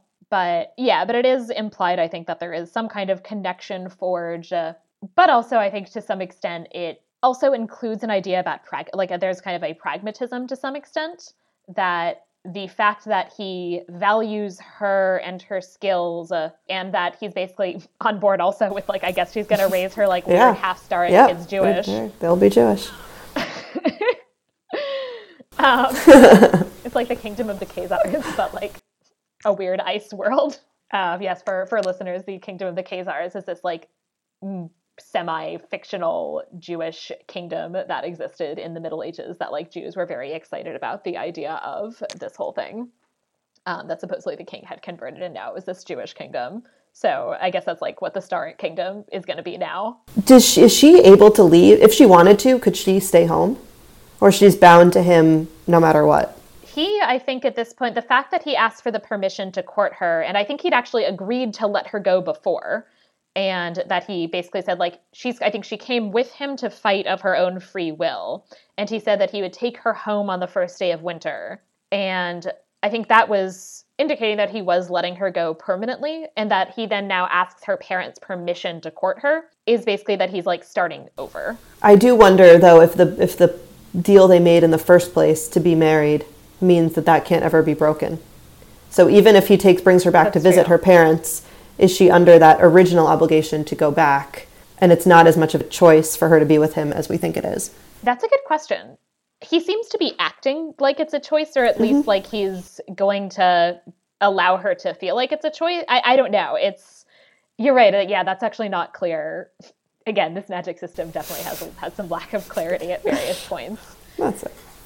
Still a good story. It does seem like he'd agreed to bring her back, and he does make a better deal now, and that he basically says I can only go back and forth in winter, but that all winter she can hang out with her family as much as she wants, I guess.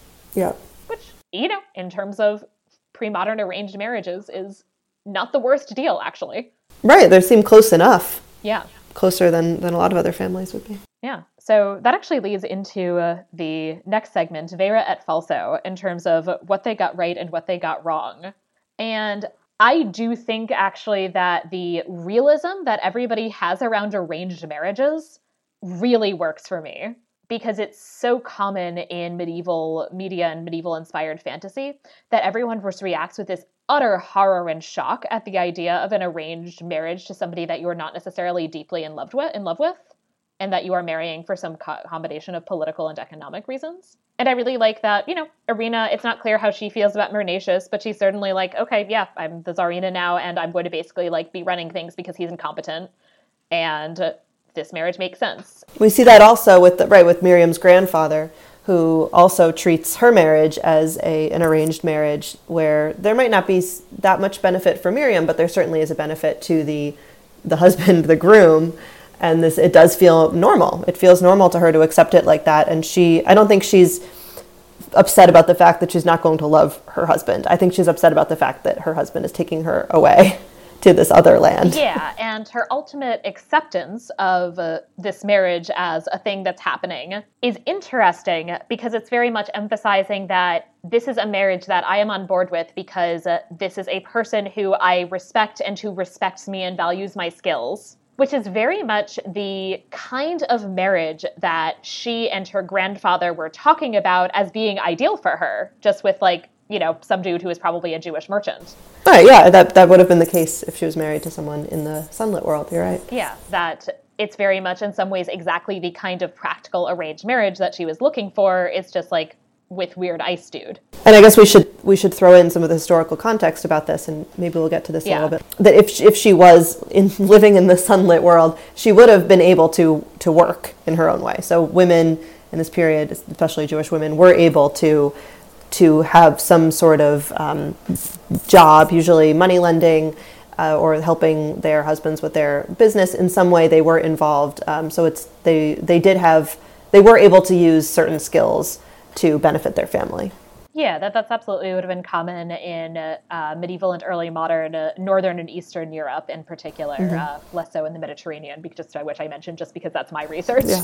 But, in this context, that's absolutely something she could have done. Gluckel of Hameln, a Jewish woman who famously kind of wrote this memoir, even said at some point that her husband made no decisions in business without her.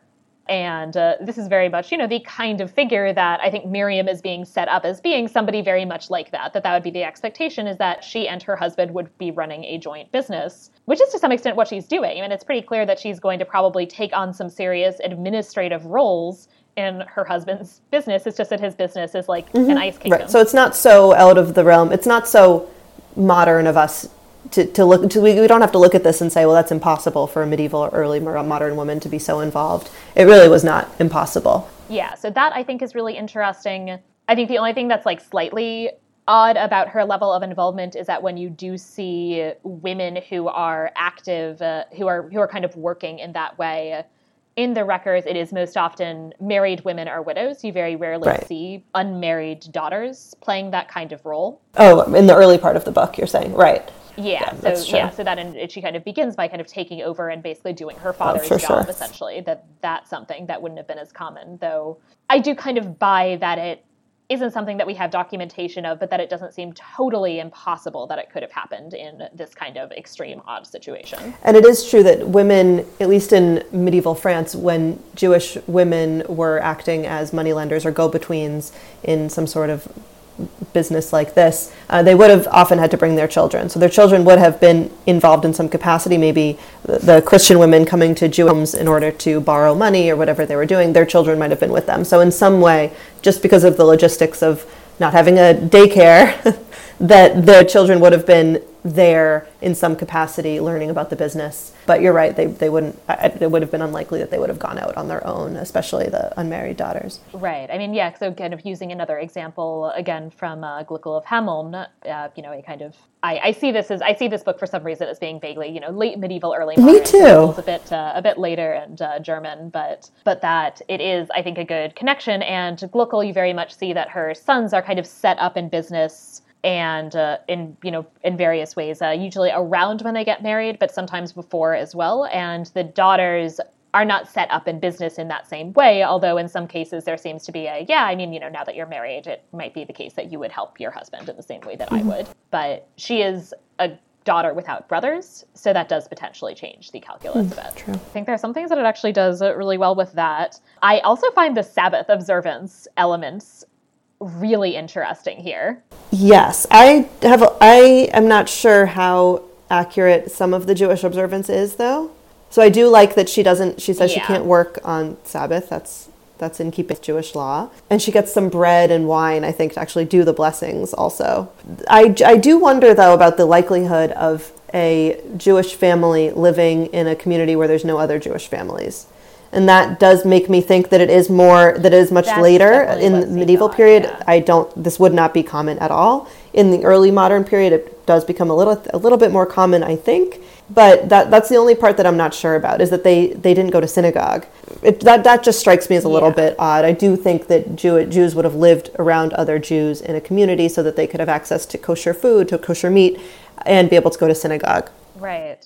Her mother's family, her grandfather, that actually is much more how we normally see Jews in the medieval and early modern world, is that they're living in a Jewish quarter. And, there is clearly a Jewish community there. Actually is a moment where Ukrainian peasant children are all, going in. And it's very clear that, this is a place where now there are basically only Jews, which by the early modern period would have been true, that these Jewish quarters would have been pretty much exclusively Jewish. Whereas in the medieval period, it probably would have been much more mixed, especially in Western Europe. And that is definitely the kind of atmosphere that Jews would have lived in this period that makes a lot of sense. And it is a little bit more odd for her immediate family, for Miriam and her parents, to be living in this town where they're the only Jews, especially given that they don't seem to have the means to be even traveling regularly. It doesn't seem like they're always going to Vyshnia for holidays even, or anything along those lines. That's definitely a bit odd. It also is fun that she does not have any problems with the wine that she gets in the Staric realm as presumably not being kosher wine. Right. Or the food that she gets is not kosher food in the Staric land, but it's not explicitly non-kosher. It's not, actually. So it's interesting. I mean, so the wine is a problem because of, the thing that makes wine kosher is being made by Jews, so the Staric wine probably isn't. But the rest of the food, she never eats pork, and she also, she mostly, it seems like, eats fish, which has fewer slaughtering-related issues even than... She doesn't know what kind of fish it is, but in Eastern Europe, I don't think there were that many kinds of fish that were accessible that were not kosher. I'm not much of a marine biologist, but the ones that I think of as being non-kosher is shellfish. I'm not and either, I don't know how common shellfish is in that part of the world at this time. We think of Maine lobster. They weren't getting Maine lobster or Atlantic salmon in that area, but... Yeah, and with some exceptions, I feel like you'd know if what you were getting was I feel like you would know if what you were getting was shellfish, they were probably eating to, cod. Regular fish. I don't know. This goes beyond my, but I'm interested. And fruit it would be fine too. So she actually mostly does eat food that at least in the circumstances that she's in, she's keeping as kosher as possible, which is interesting. I also appreciated that it doesn't shy away from the realities of everyday anti-Judaism, that it's made pretty clear that the people who are around them, for the most part, don't necessarily like Jews very much. Mm-hmm. They see them as different. These are people who are not us, and they're not as, you name adjective here. They're not as smart as us. They're not as good as us. They're not as whatever you want to say. Yeah, we'll talk about that a little more when we kind of get into our next section where you talk in a little more detail about Jewish money lending. But it's interesting that there is this kind of indication that Jews are other, they are to some extent resented, but that they do overall live in kind of relative security, which is true too. The medieval world. A couple of things here and there that it's to some extent hard to say like, oh, they got this wrong because it's clearly a fantasy realm. One more in the author's favor before we go to the things that we're going to quibble about. I did appreciate the way that the relationship between the town and the city was portrayed.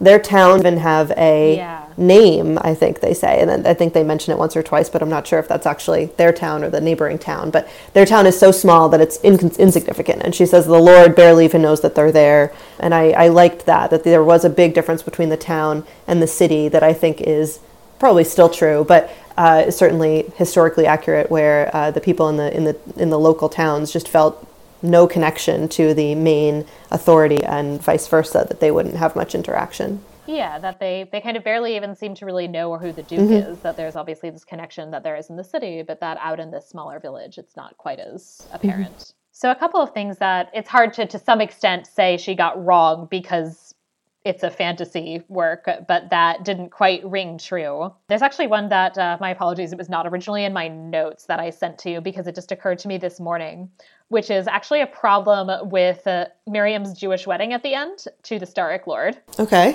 Which is, first of all, who is this rabbi who was on board with performing what is apparently an interfaith marriage? Good point. Unless the Starics converted to Judaism.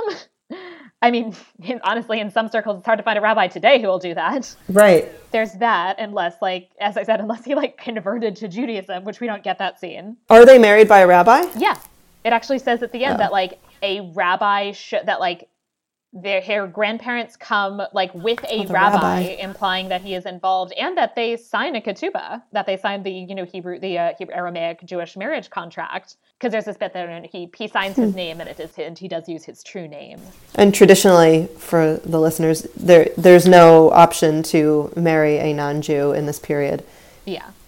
But at all. Right. That marriage is defined essentially from a Jewish perspective as being something that is between Jews, and this is still controversial in a lot of Jewish circles today. My parents are intermarried. My mom is Jewish and my dad is not, and this is something that I, heard a lot of negative comments about growing up. So the kind of very casual intermarriage to like an ice demon. Well, it could be a modern statement. I don't know anything about the author's personal life, but it could be a way of saying something can always be done if this is what is right for the people involved. Or, it could be something she's saying in she lives in New York City. So modern New York City, where this is her take on something going on in the Jewish world. But I don't know enough about her to be able to say that. Yeah, I don't either. But that would be interesting to the extent of if this is supposed to be a kind of commentary on intermarriage, intermarriage, especially in this case, like, if we're agreed, we're going to raise our children Jewish, but, he's not Jewish and that's fine. Mm-hmm. Not that he seems to have like a religion either. So, but he's not Jewish. No, he's not. I'm glad you pointed that out because I wasn't even thinking about that. I mean, he's not Christian. Yeah. And the other thing, of course, about this marriage is that Sergei and Wanda would not be valid witnesses, that you are definitely not permitted also to have non-Jews witness a contract. That's true. That is true, too. Yeah. But Wanda and Sergei are witnesses. Wow. Interesting. So in early modern terms, this was not a valid Jewish wedding.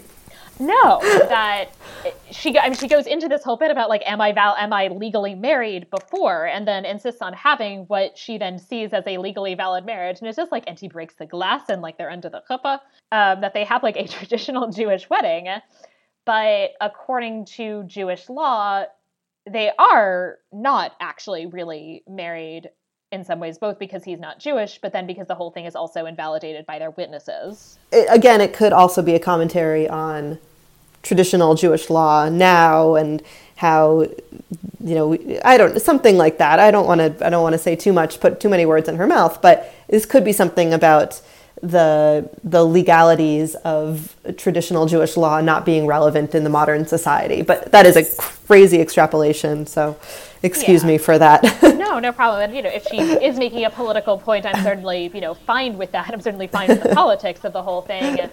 It is just something that seems a little odd for a character who's very concerned in a lot of ways about about traditional Jewish observance, that there is this whole kind of marriage that happens that leading members of the Jewish community, including a rabbi, are participating in, which is not anything. Like, if you sent this to a rabbi and he like wrote his like responsum about this, A, he would be very confused, but B, I think he would ultimately rule that this was not in fact a valid marriage. Unless, well, there is a lot to be said about marriage to demons in Jewish folklore. There's a lot of stories about being married to demons, and in one story, there are a few medieval and early modern stories, the marriages themselves are Jewish weddings. So in one story, the demon wife goes to the husband and says, I married you in accordance to Jewish law. I deserve these rights that that any Jewish person would get. So in a way, I was going to argue that because he's not a mortal person, then that makes him exempt from having to follow the same rules as a Jewish man would have to follow if he was getting married to her. But if we look from a folktale perspective, demons do have to follow Jewish law when they're getting married to mortals. Right. This feels like a very silly conversation to have, but that even demons have to follow Jewish law if they want to marry a Jewish person.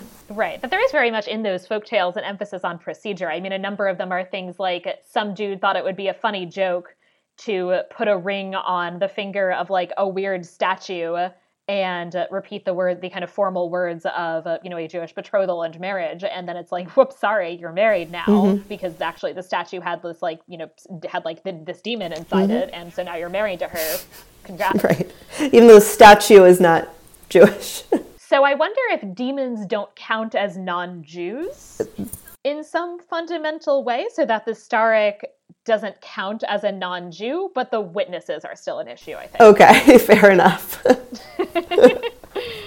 I also wanted to note that there's this kind of big emphasis on this figure who makes liquor, and especially in a small town in early modern, like Lithuania, Poland, Ukraine, Jews are actually the ones making a lot of the liquor.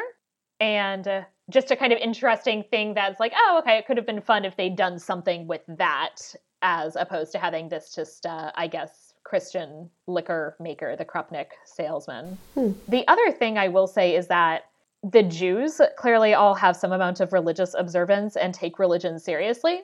Christianity is oddly absent. There is the scene with Irina going to pray. Yeah, but we don't hear anything about her prayers. And she does seem to be the only somewhat devout person in the text, besides if you think about magic as being some sort of religion or witchcraft as being a religion, which doesn't even really present that way in the book, but that might be the core of Judaism here.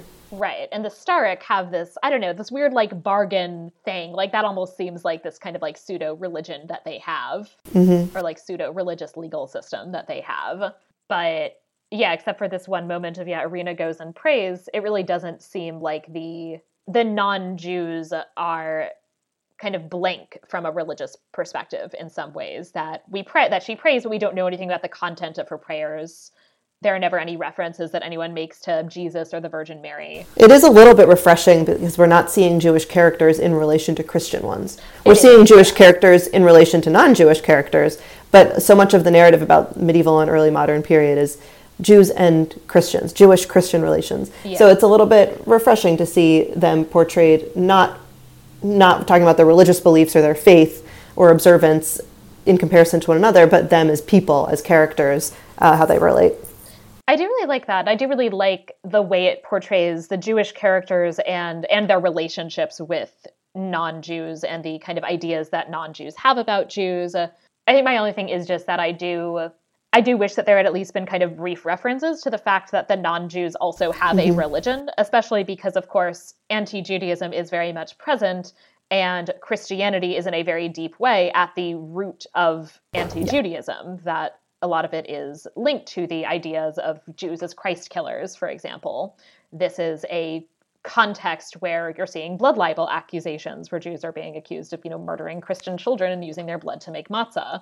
And not that I think there needed to be a blood libel accusation in this book. I think it's probably for the best that there wasn't. But it does seem odd that the Jews seem to be the only ones who actually have a religion. Another quibble I had was that I don't quite understand why Sergei and Wanda could not have pretty easily passed off their actions as self-defense and basically been fine with it. Even as kids, they're not adults, they're kids. They still, maybe even more so, they could have passed them off as self-defense, but that they're not strong enough. They would have had to go out with an intent of murder, or else they wouldn't have been able to physically do this. And we see, like, Kajus and Lucas see the beginning of it and see that it begins by him starting to beat them just for her basically saying no to a request. Well, that in itself is not grounds for killing someone in this period. She wouldn't have a case if that was what they were defending against. If you kill someone because they were beating their daughter, that's not self-defense, I don't think. Right. Well, yeah, but it is, I don't know. It does seem pretty clear in the context that, like, he was attacking them. You could argue attacking them with intent to kill them. Yeah, you could. It just seems a little odd that everybody immediately assumed that they could not possibly have any, that, like, there could not be any possible defense, I guess. Yeah, self-defense was, you're saying, is something that would be a defense. Yeah, and there certainly would have been an argument against it being self-defense, and I could see them wanting to, say, avoid a court case. Right. But they don't know any of this. They don't know what, they wouldn't be able to think about this stuff on their own. They just didn't have the background. That's true, that they certainly wouldn't have had any kind of awareness of what the case would have been, but they do kind of panic quite quickly, and it does seem like, and also everybody seems to kind of hate them immediately and immediately assume that they must be guilty. Mm-hmm. And they're not even Jewish. They're not even Jewish. I guess they're kind of in part, maybe the problem is that they're kind of tarred by association with these Jews. Maybe that's part of the problem. I wonder. But also, on the other hand, like, it seems like everybody basically knows about their father and that he's an abusive drunk. Yeah, it didn't stop the Kajus from being willing to join the family. Oh, yeah. But he did, even, like, when he saw the extent of the abuse, he even was like, I don't want to get involved in this. True. Anyway, so it does seem like it's possible that they could have actually been, forgiven on a kind of self-defense basis, and that it's odd that everyone's like, that this immediately does not seem like a possibility, but it is also the case that it's not like they have any legal knowledge. Right. Anything else that you had in mind in particular about things that you're not quite sure they did right? Not sure they did right. I thought she did a great job. I really liked the depiction of this fantastical, somewhat historical world. I did too, and I mean, in general, I like this kind of fantasy that's clearly inspired by history, but not history itself. I think it allows a lot of flexibility for taking things from a real medieval world, but also being able to play with that world and basically kind of do what you want. And to some extent, all of the kind of historical quibbles are like, yeah, well, but also there's like an ice monster and a fire monster. So I think the question is, would I call this historical fiction? I'm not sure if I would or not. I'm not sure. I think that because my inclination is that I would want to say historical fiction as opposed to fantasy would have to be more clearly set in a more specific, and real time and place, whereas this is clearly essentially an alternate universe that is just one that's heavily inspired by, let's say, like late medieval Eastern Europe.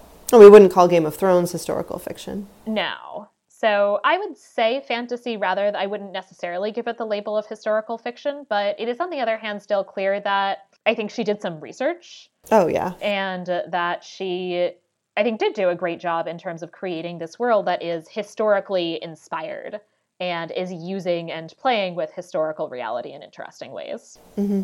For our next segment, the Historia et Veritas segment, I wanted to talk then in a little bit more detail about, in particular, the kind of phenomenon of Jewish moneylending in the medieval and early modern world, since this is a profession that for a long time was very quintessentially associated with Jews, to, of course, the extent that the Latin verb judaizare came to mean to lend money at interest.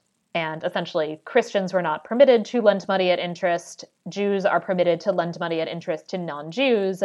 So even though in practice, Jews are also doing other things and Christians are finding ways to lend money at interest, it is to some extent a kind of niche that Jews are able to fill economically. And especially in Eastern Europe, it's something that Jewish communities were invited to settle there in places like Poland and what is now Ukraine, Lithuania, Russia. Jewish communities are invited to settle there specifically so they can work as moneylenders. Mm-hmm.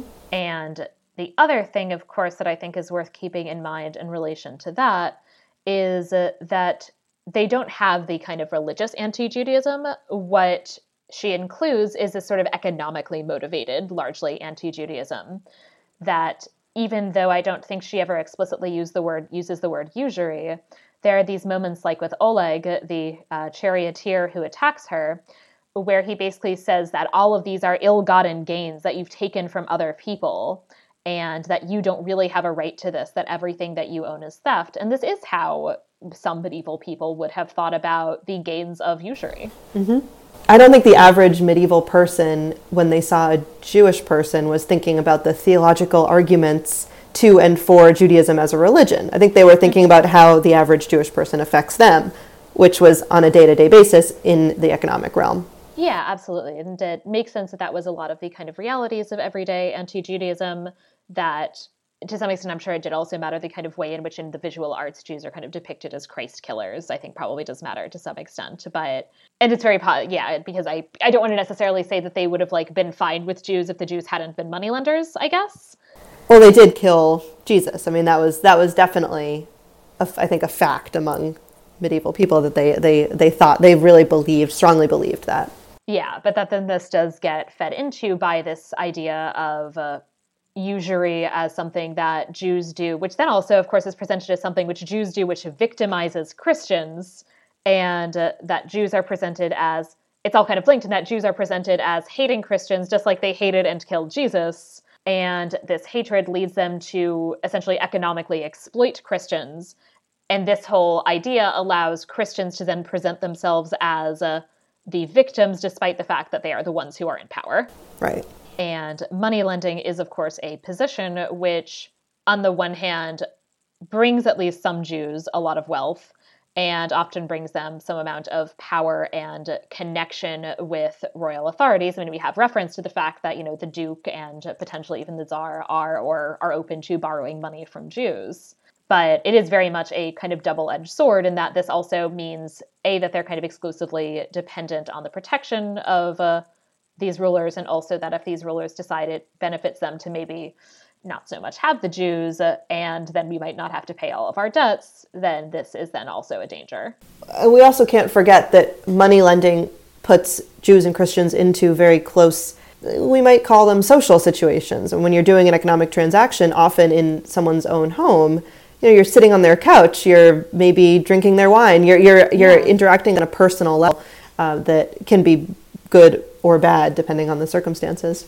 Yeah, and that is, I guess, one of the things that it would have been interesting to see dealt with a little differently, is that to some extent, I think Novick is kind of using the traditional story, which emphasizes Jewish money lending as something that created hostility.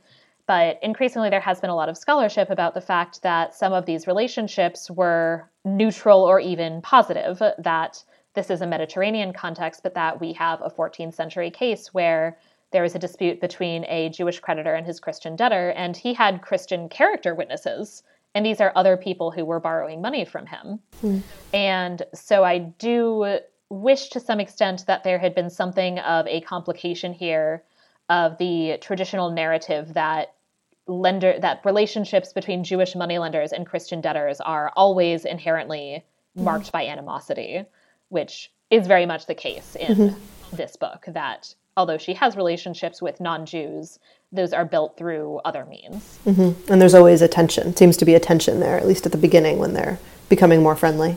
Yes. So that I guess Wanda is technically her debtor, but she's not really her debtor, her father is. So it's a very different, and she hates her father. Mm-hmm. So right, and it does take her a while to loosen up to the idea that these Jews could be her friends and then her family.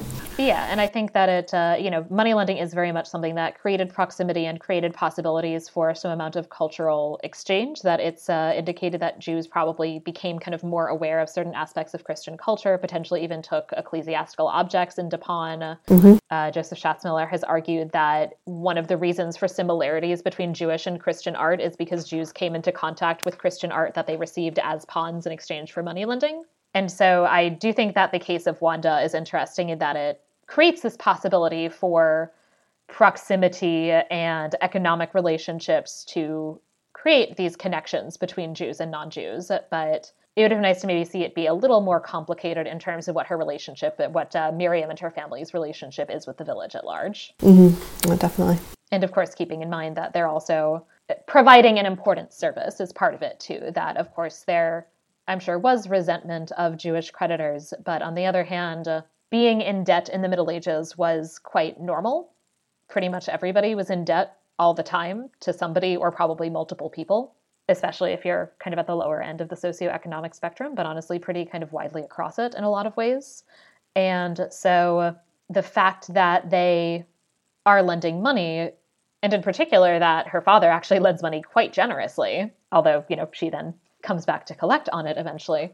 But it actually does seem like the way in which their lending is presented in this village, it could have opened up space for there being more recognition among the villagers of the fact that these Jews who live among them are providing a service that they in fact deeply need. Mm-hmm. They're also, I didn't go back and check this, but I think when she gets the fabric and has for the dresses and starts selling dresses, I think that might be a little bit more of a positive relationship between her and the other non-Jewish people around her, that they appreciate this beautiful fabric she's getting from the city, and they appreciate the beauty of the new dresses. Which I also find interesting in that one of the things that I do take a little issue with is that to some extent I think Novick has an idea about money lending and usury, which is a bit ambivalent, in fact, and which in some ways does almost kind of echo medieval Christian ideas about there being something to some extent wrong or unnatural with making money out of money, which is exactly what she does by turning silver into gold. Mm-hmm. And this is a power which is not natural. And I think it is telling that the connection that she is able to make doing business with Christians is over the selling of goods in exchange for money, which is seen as more natural and normal. As opposed to money is kind of making something out of nothing. Oh, that's interesting. Just using money to make more money. I didn't think about it that way. She becomes more sympathetic when she starts doing that part of her business than when she's knocking on doors demanding money from people. Yeah. Mm-hmm.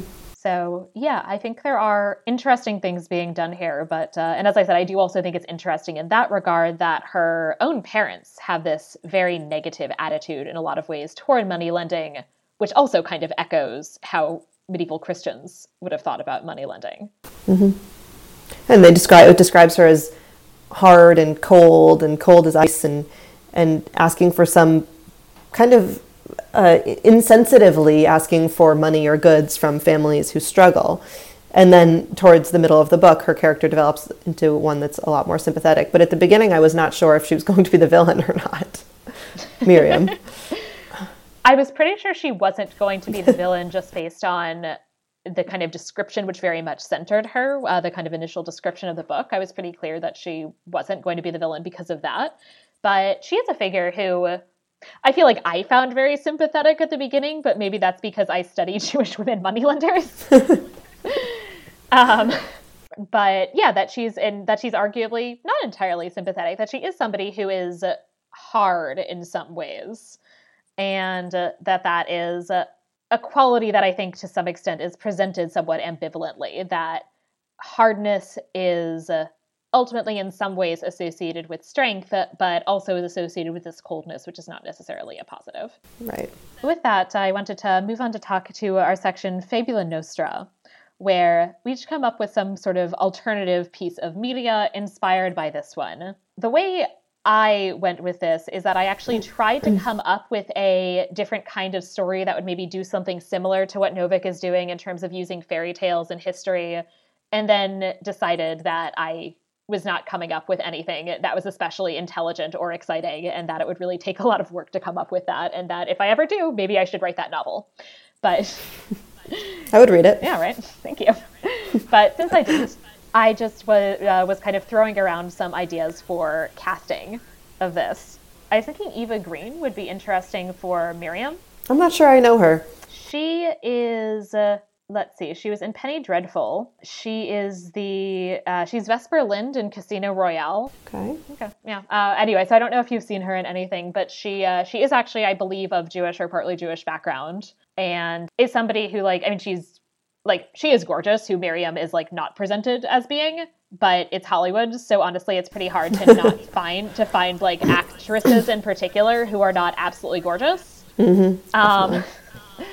So given that, I think she has these kind of like angular features, which I think kind of track to some extent with how Miriam is described. And she's also somebody who I think does a really good job of playing, to some extent, ambivalent characters who tend to be ultimately...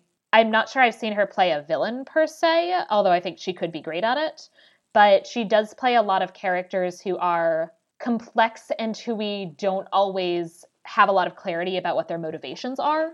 And I think she could do a good job of portraying this character who is ultimately very much a hero, but is also in some ways very harsh in terms of how she interacts with other people. Okay.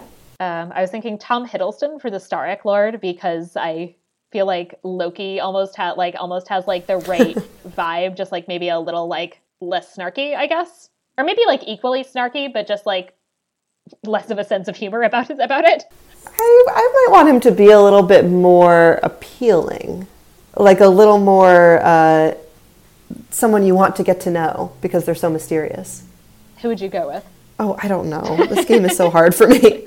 I had my students do this, and they had so many names that people I've never heard of, but for other stories. But someone like the one from the Vampire Diaries. I have not seen that. With Ian Somerhalder. Okay, I don't know who that is, but he's like very smoldering. Okay. So I guess he's dark, like he has dark hair, but someone like that smoldering. Yeah. Or actually, like somebody... an ice version of that. Right. Whatever the icy version of smoldering is. Right. Actually, somebody like Alexander Skarsgård, who does like the Viking vampire in True Blood. Exactly. Good, like that. Yes, exactly. Yeah. Could be like the sexier version of the Starrick King. Right.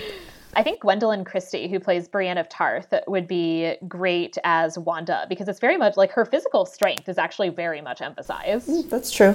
But she is tall and has long blonde braids, I think, in one of the sections. Yeah, that she's like sort of like tall and broad in how she's portrayed, and so I think she could actually be really good in terms of portraying this kind of like there aren't a lot of like tall and broad actresses, right? Also, unfortunately, and I think she'd be good. I was having a really hard time with Irina, especially because of the fact that Irina also is very much like a point of her character that she's not actually super attractive. Yeah, I'm sure some makeup and some messy hair could get the point across in Hollywood. Right, yeah. So again, but like it is somewhat awkward, but I don't know. So I was going back and forth. What I'm actually going to say is not the same as what I wrote down, but I was thinking somebody who's like maybe a little bit weird looking in some ways could be a good fit. And Saoirse Ronan, I think, could be interesting. Okay. Like quirky. Like seems to have like a good quirkiness. Yeah, I can see that. Yeah, I mean, just because like it seems a little bit silly. Like there are certain people that like you can't really have in a role where everybody's like, where like Myrnacious is every 5 seconds being like, why does everybody think you're attractive? You have a lot of self-confidence to play that role. Right. But the person who I do think would be good as Myrnacious, because Myrnacious is portrayed as being like very like stunning, but in a kind of pouty way, is Timothée Chalamet. Oh, for sure. Chalamet, yeah.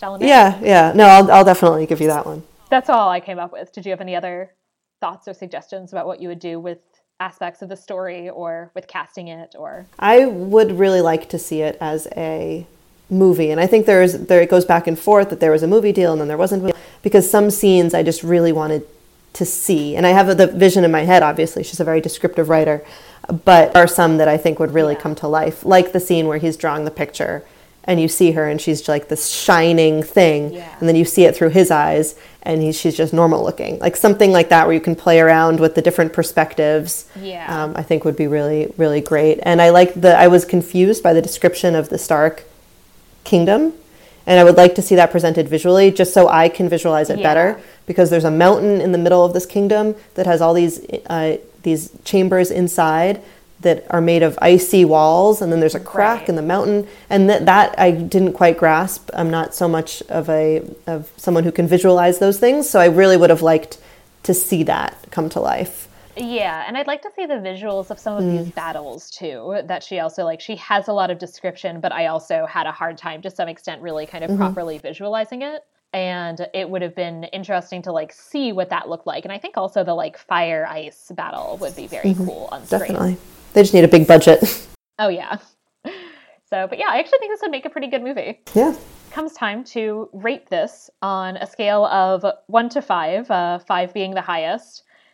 On whatever criteria you deem appropriate, I have a very miscellaneous set of criteria, which tends to be a combination of, if I like something, historical accuracy, and honestly, in terms of a lot of the movies I watch in particular, if it seems like it really hates women.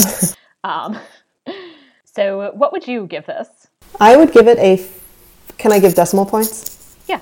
I would give it a 4.8. Okay. I really liked it. I love the characters. I do like the historical elements. I think she has done her research. My only, the little point too, is that I am not convinced by her marrying the Stark Lord at the end. Yeah. Because it reminds me of the original Rumpelstiltskin story, where the girl is put, at least the version that I'm familiar with, the girl is put in this room and told to spin straw into gold for 3 nights or whatever it is, or she'll be killed. And the person who makes that order, who says she has to stay in the room and make straw into gold, or she'll be killed, is the king, and then she marries him. And that, at least the version I know, unless maybe it's the father or something, but she's in this relationship with the person who forced her to do this thing and led to all these events. So that troubles me about the original story, and it troubles me about this story, that I'm just not sure if he's redeemed himself enough as a character to make me happy that they're going to be together. Yeah, that the Stark King is sort of simultaneously...